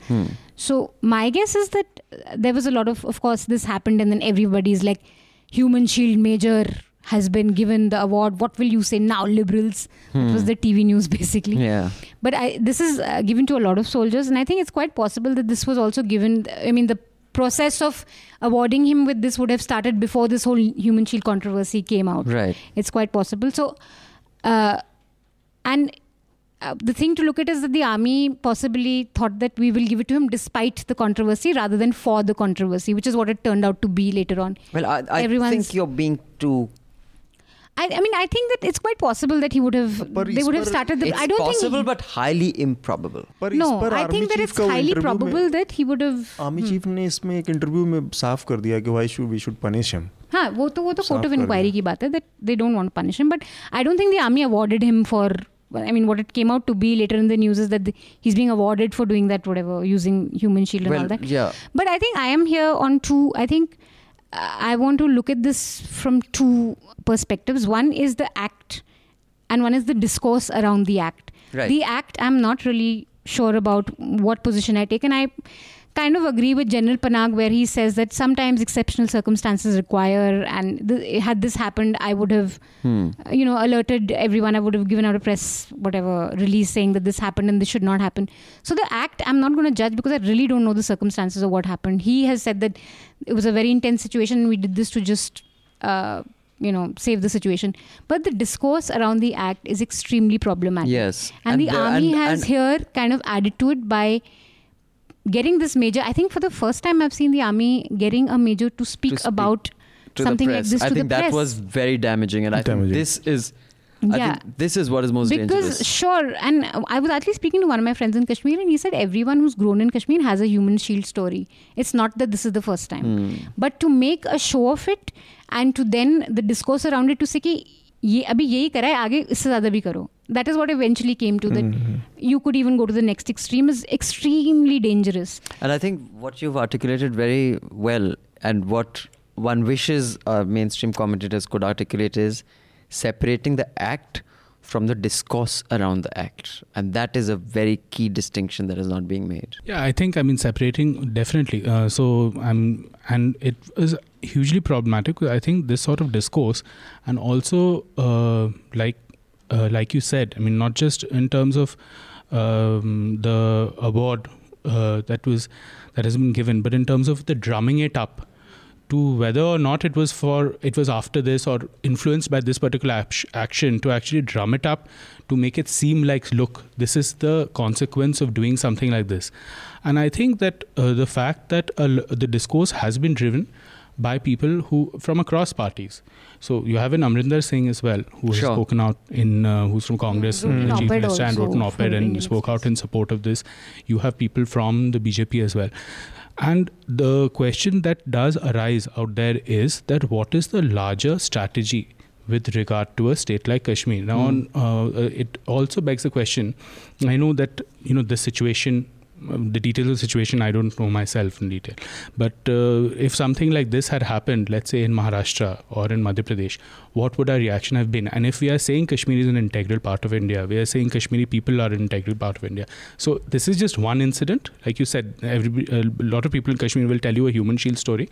But it brings to light this larger question, which keeps coming up and which no one seems to have a very easy solution for. But it's a question that we have to keep asking, that what is our larger strategy? So if you're going to alienate a lot of the people, then how do you expect to make that state feel like it is a central part of India? What is your long-term plan there? Right. एक चीज़ मुझे इसमें जोड़ना था, जो ख़तरे की बात है कि जो एक बड़ा इससे जो जुड़ा ख़तरा है कि मेजर आके प्रेस में बयान दे रहा है. इस तरह की कई चीज़ें इस बीच में हमारे सामने देखने को आई हैं कि जिसके कई ख़तरे हो सकते हैं. आर्मी कोई ऑपरेशन करती है, उसका वीडियो बनाया जाता है, बाकायदा अपने हिसाब से मीडिया में रिलीज़ किया जाता है. इस तरह की चीज़ें बहुत अननेचुरल हैं, अब होने लगी हैं. तो आज एक बयान था एक जेटली का इसी मसले पर. जेटली का बयान बेसिकली ये कहता है कि आर्मी वहाँ पे अपने हिसाब से जैसा चाहे वो कर सकती है और वो उसको छूट है. इस अपने बयान के कितने बड़े खतरे हैं.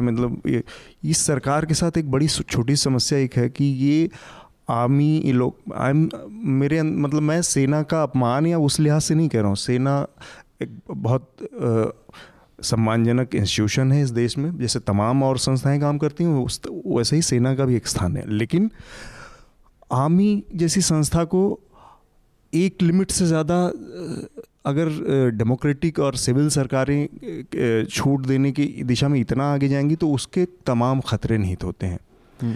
क्योंकि जैसे हमारे पड़ोस में तमाम जगह हैं. हमने इस तरह की कोशिशें बांग्लादेश में देखी हैं, पाकिस्तान आज तक 60 सालों में नहीं उभर पाया है, और भी तमाम छोटी छोटी जगहों पे आप इस तरह से कह देते हैं. और आर्मी से रिटायर हुआ एक आर्मी का चीफ साल भर के अंदर में भी 2 साल का वो कूलिंग पीरियड भी नहीं सर्व करता और सीधे एक्टिव पॉलिटिक्स में इन्वॉल्व हो जाता है. ऐसे लोगों को आप मिनिस्टर बना देते हैं. पता नहीं कितने.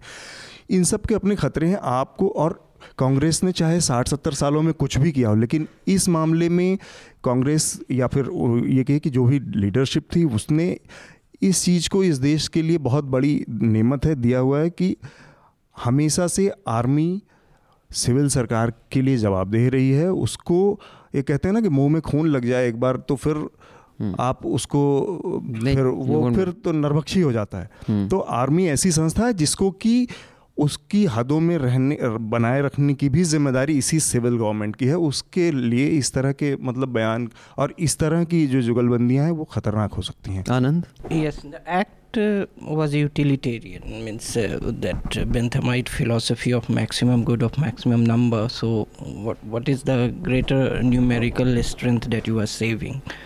So the philosophical underpinning may be that, but discourse around it a bit, I think the parallels drawn between military government and dangers of the politicization of army. So that is a bit alarmist, I think. You see, means Nehru always had its distrust of army.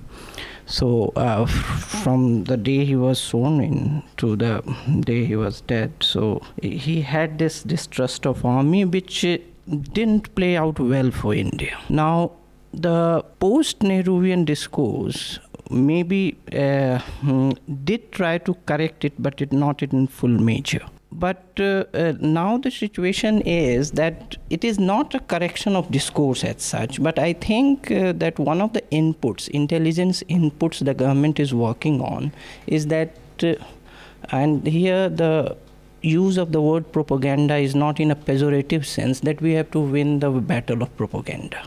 Now, in military terms, propaganda may not be always used in a way in which civil discourse it is used. So now empowering the army to do certain things would be a part of this strategy of winning the battle of perception in a military way. In a military way, as a counter to the danger of jihadi Islamization of Kashmiri society. एक चीज़ आनंद बस मैं इसमें जानना चाहता हूँ कि अगर हम मिलिट्री के एक ऑपरेशन का पाकिस्तानी किसी पोस्ट को डिमोलिश करने का वीडियो दिखाते हैं तो इससे आर्मी की परसेप्शन में, आर्मी की छवि में कोई सुधार होता है? उसका पॉलिटिकल माइलेज लेने वाले जो लोग दिल्ली में बैठे हैं उनका फायदा होता है? I think that is rooted in the skepticism around the surgical strikes that were conducted, and people started questioning whether they were conducted or not. So in the digital age they want to have a visual evidence of that. I think that is somehow, I'm sorry, Go just ahead. one line I'll say. But if we are looking at winning the battle of propaganda, then we are looking at, even if we just go according to that idea, and this is something that I've heard from people in the military as well, that they're looking at doing more. We're looking at winning the battle of propaganda considering the disputed area is Kashmir. That is the problematic, I shouldn't use the word disputed, but the problematic area is Kashmir, right? So the question is that with the events that have unfolded in the last 1 week, have we, in the mind of Kashmiris who are staying in Kashmir, in any way succeeded in winning the battle of propaganda, or is it that a lot Losing of... it, yeah, exactly. I think that's good. I think it will... See, I think it's being hopelessly mishandled. I do think people have short memories. If they think it can be won by an iron fist, they should see or read about the Kashmir of the 80s and 90s. You cannot crush that with an iron fist the way it can. Otherwise, unless you go all the way.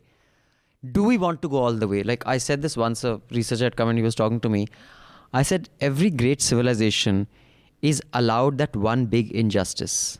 Because that one big injustice gets wiped out by all the gains you do. America has been forgiven for what they did with both the Native Americans and the African Americans. Okay, that is wiped out because of all the Dutch. What they did, bahar dekho hamare Goa mein kya kiya. When Vasco da Gama came, he's celebrated as this. But what that civilization does in the long term, everyone forgets that one big injustice.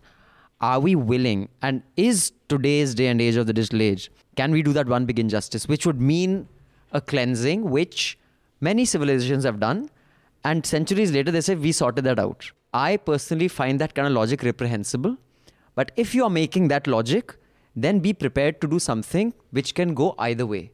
It can make you a Hitler, or it can make you a Churchill. Who do you want to be?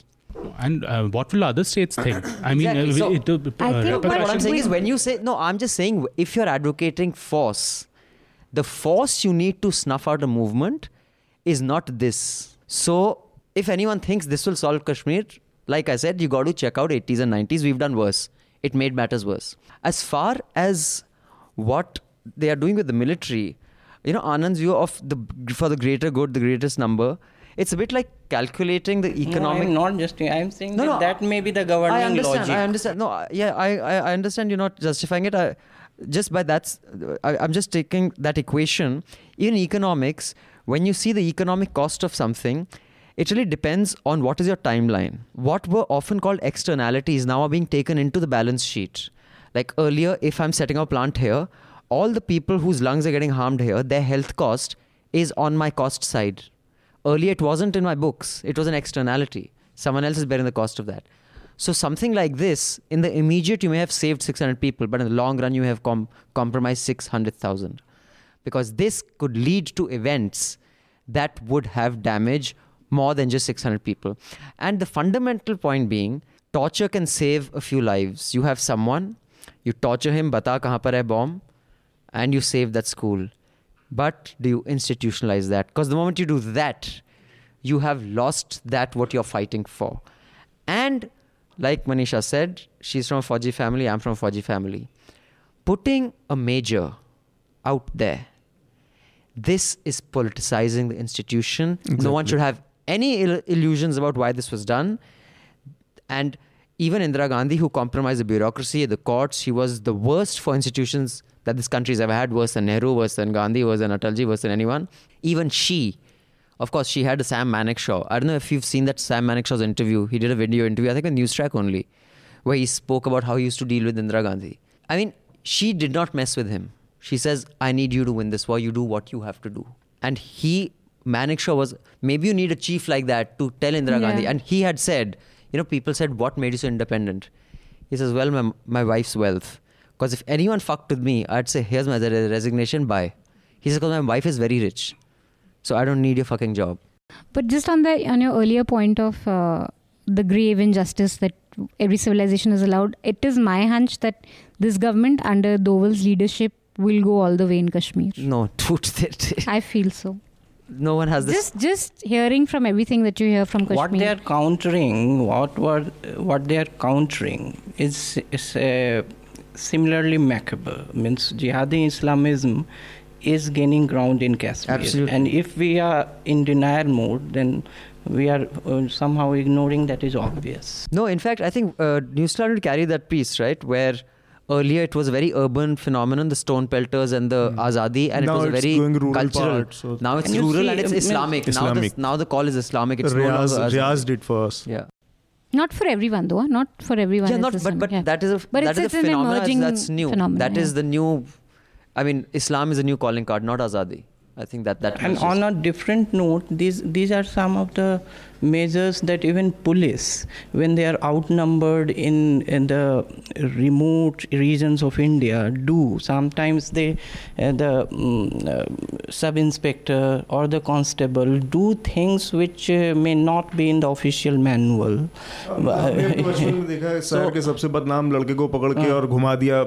And they handcuff people for no reason. But that is the option they are left with. Sometimes I have seen that. Absolutely. Like I said, it's not the act. Like Manisha said, we are not unaware of worse things having happened. Defending them and wanting them institutionalized, if not formally, informally, is deeply problematic. If Arnab and Rahul Shivshankar are willing tomorrow to be dragged out by their hair, tied on top of this thing, and next time someone does news like this, ye hoga, then they should say that's okay. Because you may be spreading hate and someone may view what you are doing as damaging. If you think it should be institutionalized, I think your fucking brain is wired like warped. I have to take a judgmental view on it. You cannot be sane if you want it institutionalized. And as far as the office on the ground should take a judgment call, thanks Mr. Jaitley, because till now, all my uncles and who have fought wars used to sign a requisition triplicate, which was attested and said, I'm going to fire, can I fire? Dude, everyone's always been taking those calls subjective on the ground. Like, thanks for telling us, but you haven't invented that.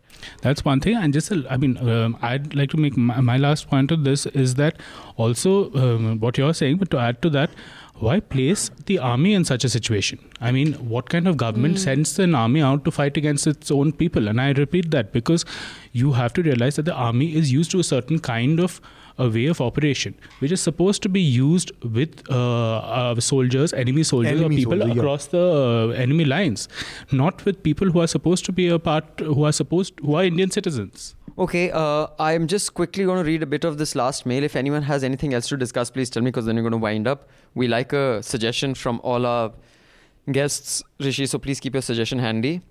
And if anything else you want to comment on, because I'll be winding up after this mail. This letter is from Vijay Krishnan. He says, DNL team, the great thing about being a subscriber, got that out of the way right at the top, didn't I, is that I get to quetch at you when I please. What does quetch mean? Is that a word? Does anyone know what quetch means? Is that a new word that the generation... Q-U-E-C-H. K-V-E-T-C-H. Also, I've decided today. Quetch. Quetch is something. It shows up in Google. Yes, a person who complains a great deal. So you can complain to us. Okay, so you complain. Okay. Complain persistently. And Vijay taught us a new word, quetch. First I thought typo होगा. मैंने सोचा बेटा. Anyway, so I've composed a few mails over the years. I've been a subscriber and sent 2. This time though, I'm writing to Crib. So here goes. Yay. The podcast player still hangs. We know, Vijay, we are working on a new, not just podcast, a completely new site. And the new one is going to work like Makhan Malai ke Mafik. And he has complaints on the Hafta 100. Someone said, do well to refurbish your RSS feed. Hafta is getting long. He says it should be a little shorter, and especially if a podcast player is so unstable. Abhinandan needs to step up his moderating game. Manisha is even quieter than before. Last week, Samrat told him 3 times that he wasn't interested in the conversation. No, he didn't say that. Stop spreading rumors. Vijay. Samrat told whom? Me. He told you? Yeah. No, he didn't. Vijay is just spreading rumors. He thinks he's a journalist. And he has many other podcasts, including he really enjoyed Biraj's series. When is she going to return? Well, she's back in town, so I'll ask her to do another series for us. And please return Hafta to Media Critique, because that's what he thinks we do best. And he'd like us to declare a moratorium on the following: relitigating what it means to be liberal. Sorry, too late. We've already done that. Conversations initiated by Anand on what it means to be an atheist. Okay, I'll tell Anand he isn't allowed to talk about that anymore. Not you, Ranga. Are you atheist also, by the way? Agnostic. You're agnostic. Okay. Discussions of Bill Maher and Donald Trump. All right. And you can read the rest of his mail. It's a long mail. But thank you, Vijay, for taking the time to write. Like I said, our subscribers and listeners write so well that sometimes I wonder we should just run a website based on their mails. Sab chutti. Okay, so anyone has any suggestions, anything you want to comment on before we wind up? Saharanpur. Yes. Now, Atul, could you just tell us about, you sent a reporter there. Yeah. And yesterday or today, they suspended internet in Saharanpur? हाँ actually कल वहाँ पे फिर से वो firing और ये सब हुआ जिसमें एक लड़की को गोली लग गई थी. आई थिंक अभी वो उसकी डेथ हो गई. तो अभी वहाँ पे एडमिनिस्ट्रेशन में भी चेंज हुआ है. SPDM ये सब भी बदल दिए हैं उन लोगों ने. और पूरा प्रॉब्लम बेसिकली ये दलित और राजपूत तो जो कहा जा रहा है, पर ये प्रशासन के लेवल पे क्या का फेलियर केवल नहीं है. क्योंकि प्रशासन के लेवल पे कोई चीज़ें फेल होती हैं इस तरह से तो 2 दिन 4 दिन 1 महीने तक अगर कोई चीज़ प्रिवेल कर रही है तो और भी कुछ चीज़ें उसके पीछे काम कर रही हैं. एक तो बड़ी चीज़ बदली है जो इस 3-4 महीनों में सरकार बदलने के बाद, तो योगी आदित्यनाथ की जो पूरी पॉलिटिक्स है उसको थोड़ा सा अगर कोई फॉलो करेगा तो योगी आदित्यनाथ पूर्वांचल में पूरे या गोरखनाथ मठ में, भले वो एक महंत हैं और एक वो उस मठ के स्वामी हैं, लेकिन पूर्वांचल की कास्ट पॉलिटिक्स में वो राजपूत पॉलिटिक्स को रिप्रेजेंट करते हैं. ये 97 के बाद ये चेंज आया जब वहाँ पे 2 सबसे बड़े माफिया, एक ब्राह्मण हरिशंकर तिवारी और शिवप्रकाश शुक्ल.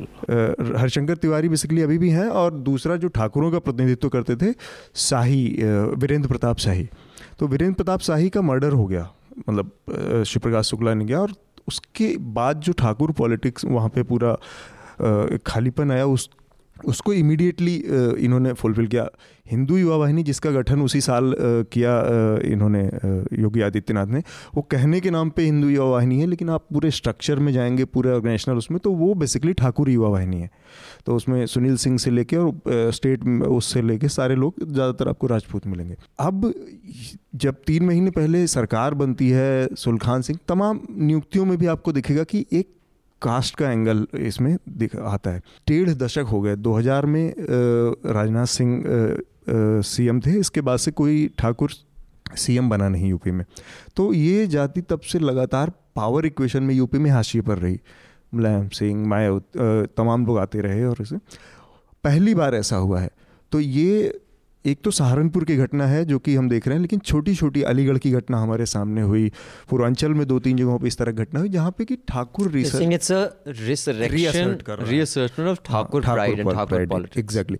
सहारनपुर की घटना बेकाबू हो गई है क्योंकि जाने चली गई, pushback from Dalit community also, क्योंकि वहाँ पे एक जो एक यूनिट है भीम सेना, भीम आर्मी करके, वो भी उतने ही पावर से उनको जवाब दे रही है। So does the Delhi protest have anything to do with what happened in Saharanpur? As in, is it a direct fallout? Yeah, in a way. इसका एक असर तो होगा ही होगा, क्योंकि ये टीवी मीडिया ने या कुछ सर्टेन सेक्शन ऑफ मीडिया ने भले इसको अवॉइड किया, लेकिन ये बात आम रूप से फैली कि ये बहुत सक्सेसफुल रैली रही, बहुत अपनी मतलब एक इतनी बड़ी जुटान पिछले 10 सालों में शायद नहीं हुई थी। Even on Anna's best day, that was the turnout at Jantar. What was the best? As I was curious, what was the best turnout back then? IAC days, well, like the maximum. Best turnout back then was not at Jantar Mantar; it was on Ramlila ground. And how many? That people? was when they said we'll sign this thing. You know, when so that was about 70,000 people, but that was the big. Not even. No, sorry, 50 or 60,000. 50,000 people came. That was just one day. Other than when we were at Jantar Mantar, the biggest turnout was 5,000. हाँ, तो ये मतलब जंतर मंतर के लिहाज से ही ये बड़ी rally थी और उस इलाके के हिसाब से बहुत बड़ी रैली में हुई। तो this was bigger than any ISC rally at Jantar Mantar. Let me tell you for sure. तो हाँ, जंतर मंतर के रैली में बिल्कुल। तो उस लिहाज से इसका एक असर तो है ही है कि यहाँ पे इन्होंने जो दिखाया है आके, उसका एक वहाँ पे फिर से प्रतिक्रिया हो रही है, रिएक्शन हो रहा है। तो ये पूरी पॉलिटिक्स को रोकना और संभालना योगी आदित्यनाथ को है लखनऊ से। अब ये सहारनपुर लोकल एडमिनिस्ट्रेशन की लड़ाई नहीं है, या यहाँ से बात नहीं होने वाली है। आनंद, your view? Yes, means it's identity politics as much as the Delhi-based commentators may not like is integral to in the heartland politics. So you see, BJP came to power on a social equation where they covered 60% upper castes. 60% of the population, upper castes, non-Yadav OBCs, and then there were non-Jatav Dalits. Now that was the composition. Now it is a 40% governance problem, which constitutes of 3 influential sections of the society, which have been beneficiaries of previous 3 regimes, like the Muslims, which have been beneficiaries of appeasement politics under Samajwadi Party, and the Jatav Dalits, which have been beneficiaries of Mayawati Party, and Yadavs, of course, have been beneficiaries of Samajwadi Party. Now, their sudden fall from the circles of influence and the emboldening of what Atul said of the Kshatriya, that is Rajput community, now that will somehow lead to confrontationist situations, and that's a pocket. Saharanpur is a pocket where 40% population is Muslim and 60% Hindus, and which also constitutes a significant section of Jains. So that is a ready-made cauldron of trouble. Because a party looking for identity polarization may pit Dalits against Muslims, and then Dalits against upper castes. So both formula is ready. Okay. So, sorry. Yes. Go ahead. Now, second is there is no second about media coverage. There is no there should be no a scope of erogation of news value for a certain gathering, say Dalit gathering. Now, it's an important news, but does a Dalit, just the fact that it's a Dalit gathering makes it a very important story? Because I have seen, when I was growing up in Bihar, that when there were Maoist killings of upper caste Hindus, upper caste people, that is, say Senari. Now, that was in 1999, and Lachmanpur Bathe. Now, national mainstream media treated them as different, with different levels of importance. I mean, Senari was just like upper caste men gunned down, a box item, and Maoist being gunned down by the private militia of Bhumihar Sen Rajput, that is Ranveer Sena, was such a big story. Now, for families who have lost their dear ones, whether it's an upper caste family, the life was a life, whether it was an upper caste life or a Dalit life. So even in here also, a Rajput boy was killed, I think, in Sumit Rajput, one thing.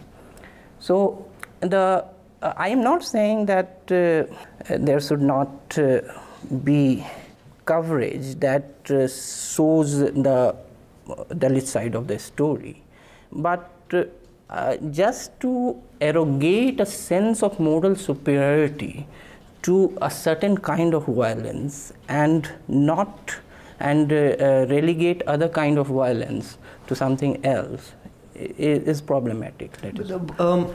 If I don't know as much about either Atul or Anand, I don't even have a view on it. But before I say my piece, Atul, you have something to say before I say? मुझे थोड़ा सा बस करना कि आपने तो ये media की बात बताई कि मीडिया ने किस तरह से प्रेजेंट किया सिनारी में, और ये सिनारी में मेरे ख्याल से 30-32 लोगों की मौत हुई थी अपर कास्ट के, लक्ष्मणपुर बाथे में 60 लोगों की, क्योंकि मैं उन गांव में गया हूँ एक इलेक्शन कवरेज में. ये केवल मीडिया की बात नहीं, आप इसमें सिस्टम का अब प्रेजुडिस देखिए किस तरह से सामने आता है कि लक्ष्मणपुर बाथे के मामले में जितने लोग गिरफ्तार, जिन लोगों के ऊपर आरोप थे, सब के सब लोअर कोर्ट से बरी हो गए, हाई कोर्ट से बरी हो गए, किसी के ऊपर कोई. सेनारी कांड में क्या हुआ, 10 लोगों को डेथ सेंटेंस मिली, 13 लोगों को लाइफ सेंटेंस मिला, 14. तो सिस्टम भी प्रेजुडिस करता है. तो हम चीज़ों को एक हिसाब से देख रहे हैं केवल, या एक पहलू देख रहे हैं. मीडिया तो करता ही होगा, कर ही रहा है, वो आपका कहना सही है, लेकिन ये पूरा एक सर्कल है. But I think that's a very good point, and it ties into what I'm saying. I'm saying that, the moral or the ethical view of her death is, I don't think it's problematic, because that is what we do every day.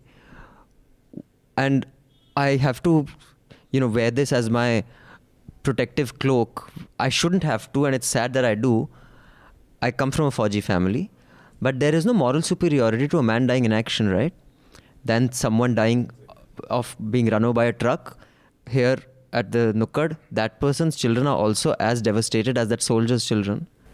No, I was saying something different. I'm taking an extreme example. No, I'm saying we do it every day. Which one is problematic and which one is not is purely subjective. What I'm saying is the moral, differentiations is something that we do on a daily basis. And I'll also tell you why it's more important that soldiers given more coverage. Because that has repercussions beyond the guy who's run over by a truck at the Nukkad. Similarly, when there are caste-based violence, because of the history of caste prejudice or, persecution, just like, it's like when that guy tried to discredit Black Lives Matter by saying all lives matter. Of course, all lives matter. But by saying that, you're discrediting and trying to whitewash a history of prejudice that has shaped a politics, which has to be addressed. That's also there is one untold story. Maybe someone should, that and sociologists have done research on that in many urban settlements in Bihar, the exodus of people from rural area was triggered by the spawning of Maoist centers. because a lot of even Patna has population of Patna is constituted by people who left their villages because of the threat of Maoist violence. That may not be an activist kind of a story, but that's an important. I completely agree, and hopefully we should do many such stories. Yeah, Rishi, you have something to say before I wind up? Sure. No, just one thing. So to take off from what both Anand and Atul and Nishan you said, just to look at Uttar Pradesh and the law and order situation there. This has been a problem. Atul is from UP, I think. No? So I think he would be able to know. This has been a huge problem. How do we resolve law and order such a problem? And it's aggravated by the community and caste conflict that you see there.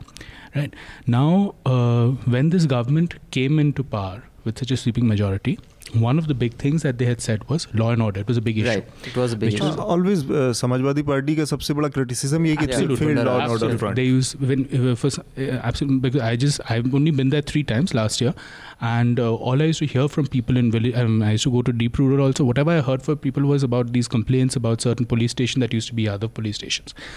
Now, but this government has come here. One of the principal planks is to resolve it. Like Anand said, they have come on the basis of largely on the basis of non-Jatav Dalit votes, non-Yadav OBC, and upper caste votes.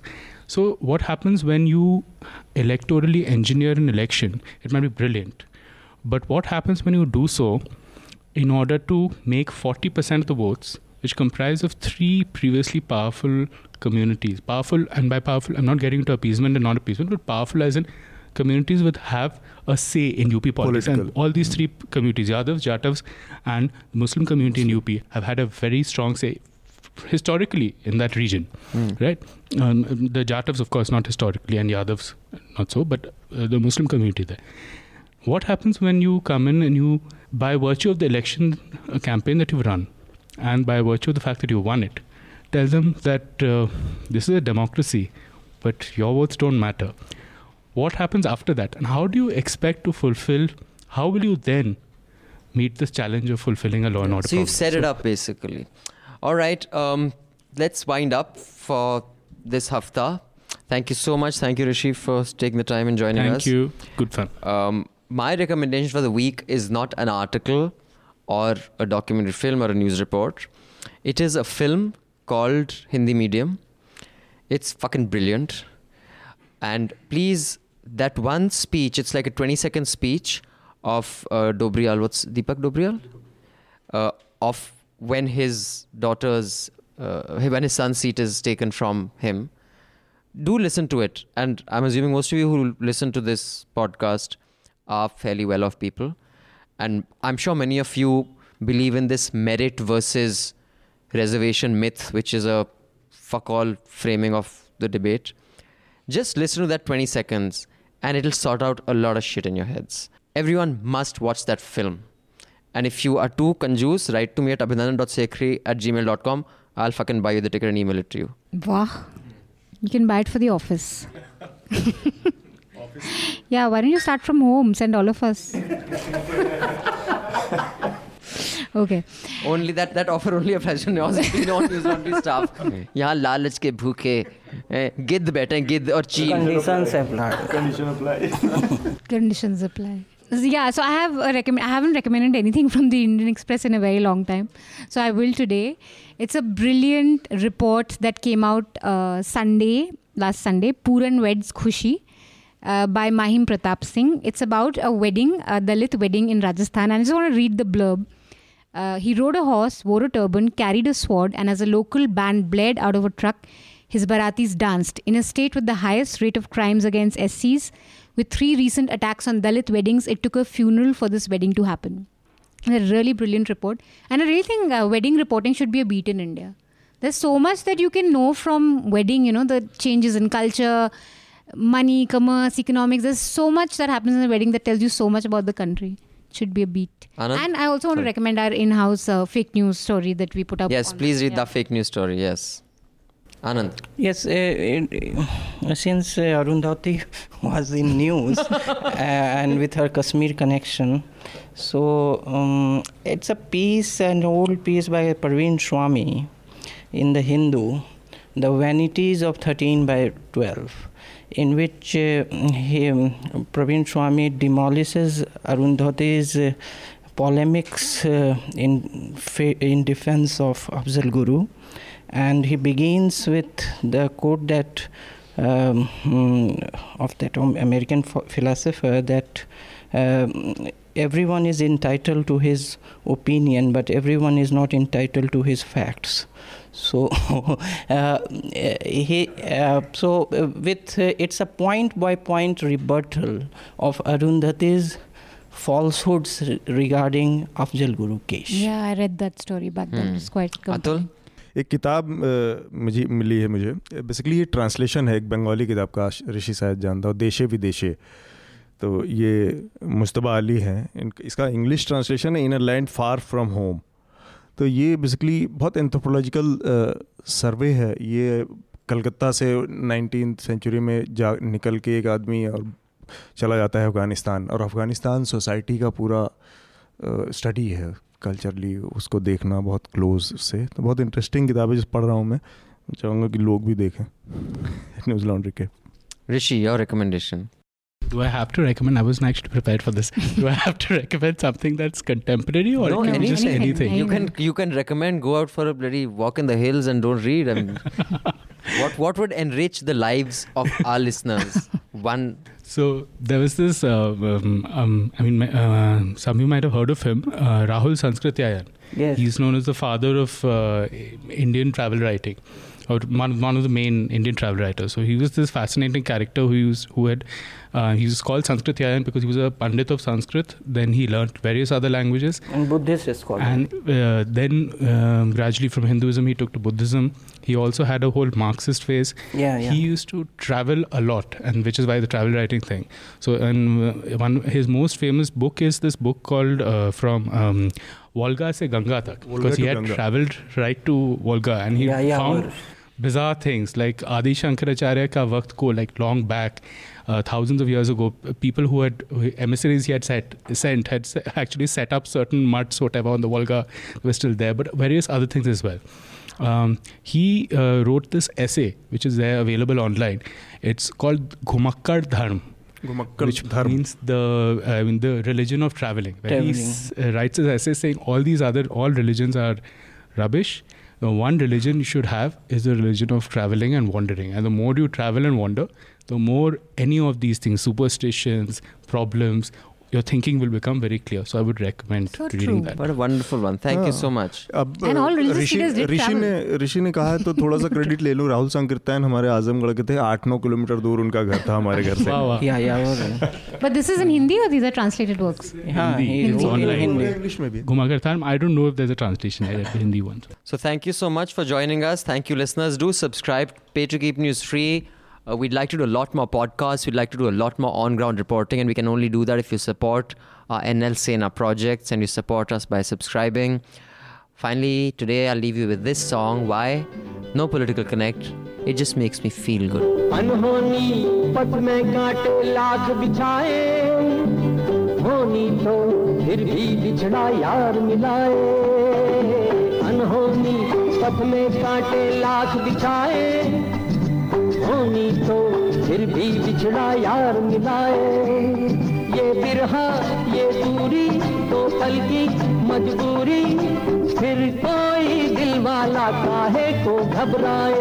करम कम धारा जो बहती है मिलके रहती है, बहती धारा बन जा फिर दुनिया से दो। एक दिन बिक जाएगा माटी के मोल, जग में रह जाएंगे प्यारे तेरे बोल। एक दिन बिक जाएगा माटी के मोल, जग में रह जाएंगे प्यारे तेरे बोल। तुझे के होठों को देकर अपने गीत, कोई निशानी छोड़ फिर दुनिया से बोल। एक दिन बिक जाएगा माटी के मोल, जग में रह जाएंगे प्यारे तेरे बोल। ला ला ला ला ला ला ला ला ला ला ला ला। All the News Laundry podcasts are available on Stitcher, iTunes, and any other podcast platform. Please subscribe to News Laundry. Help us keep news independent. To catch all our podcasts on news, pop culture, current affairs, and sport, visit newslaundry.com. Follow us on Facebook, Twitter, and Instagram, and subscribe to our YouTube channel.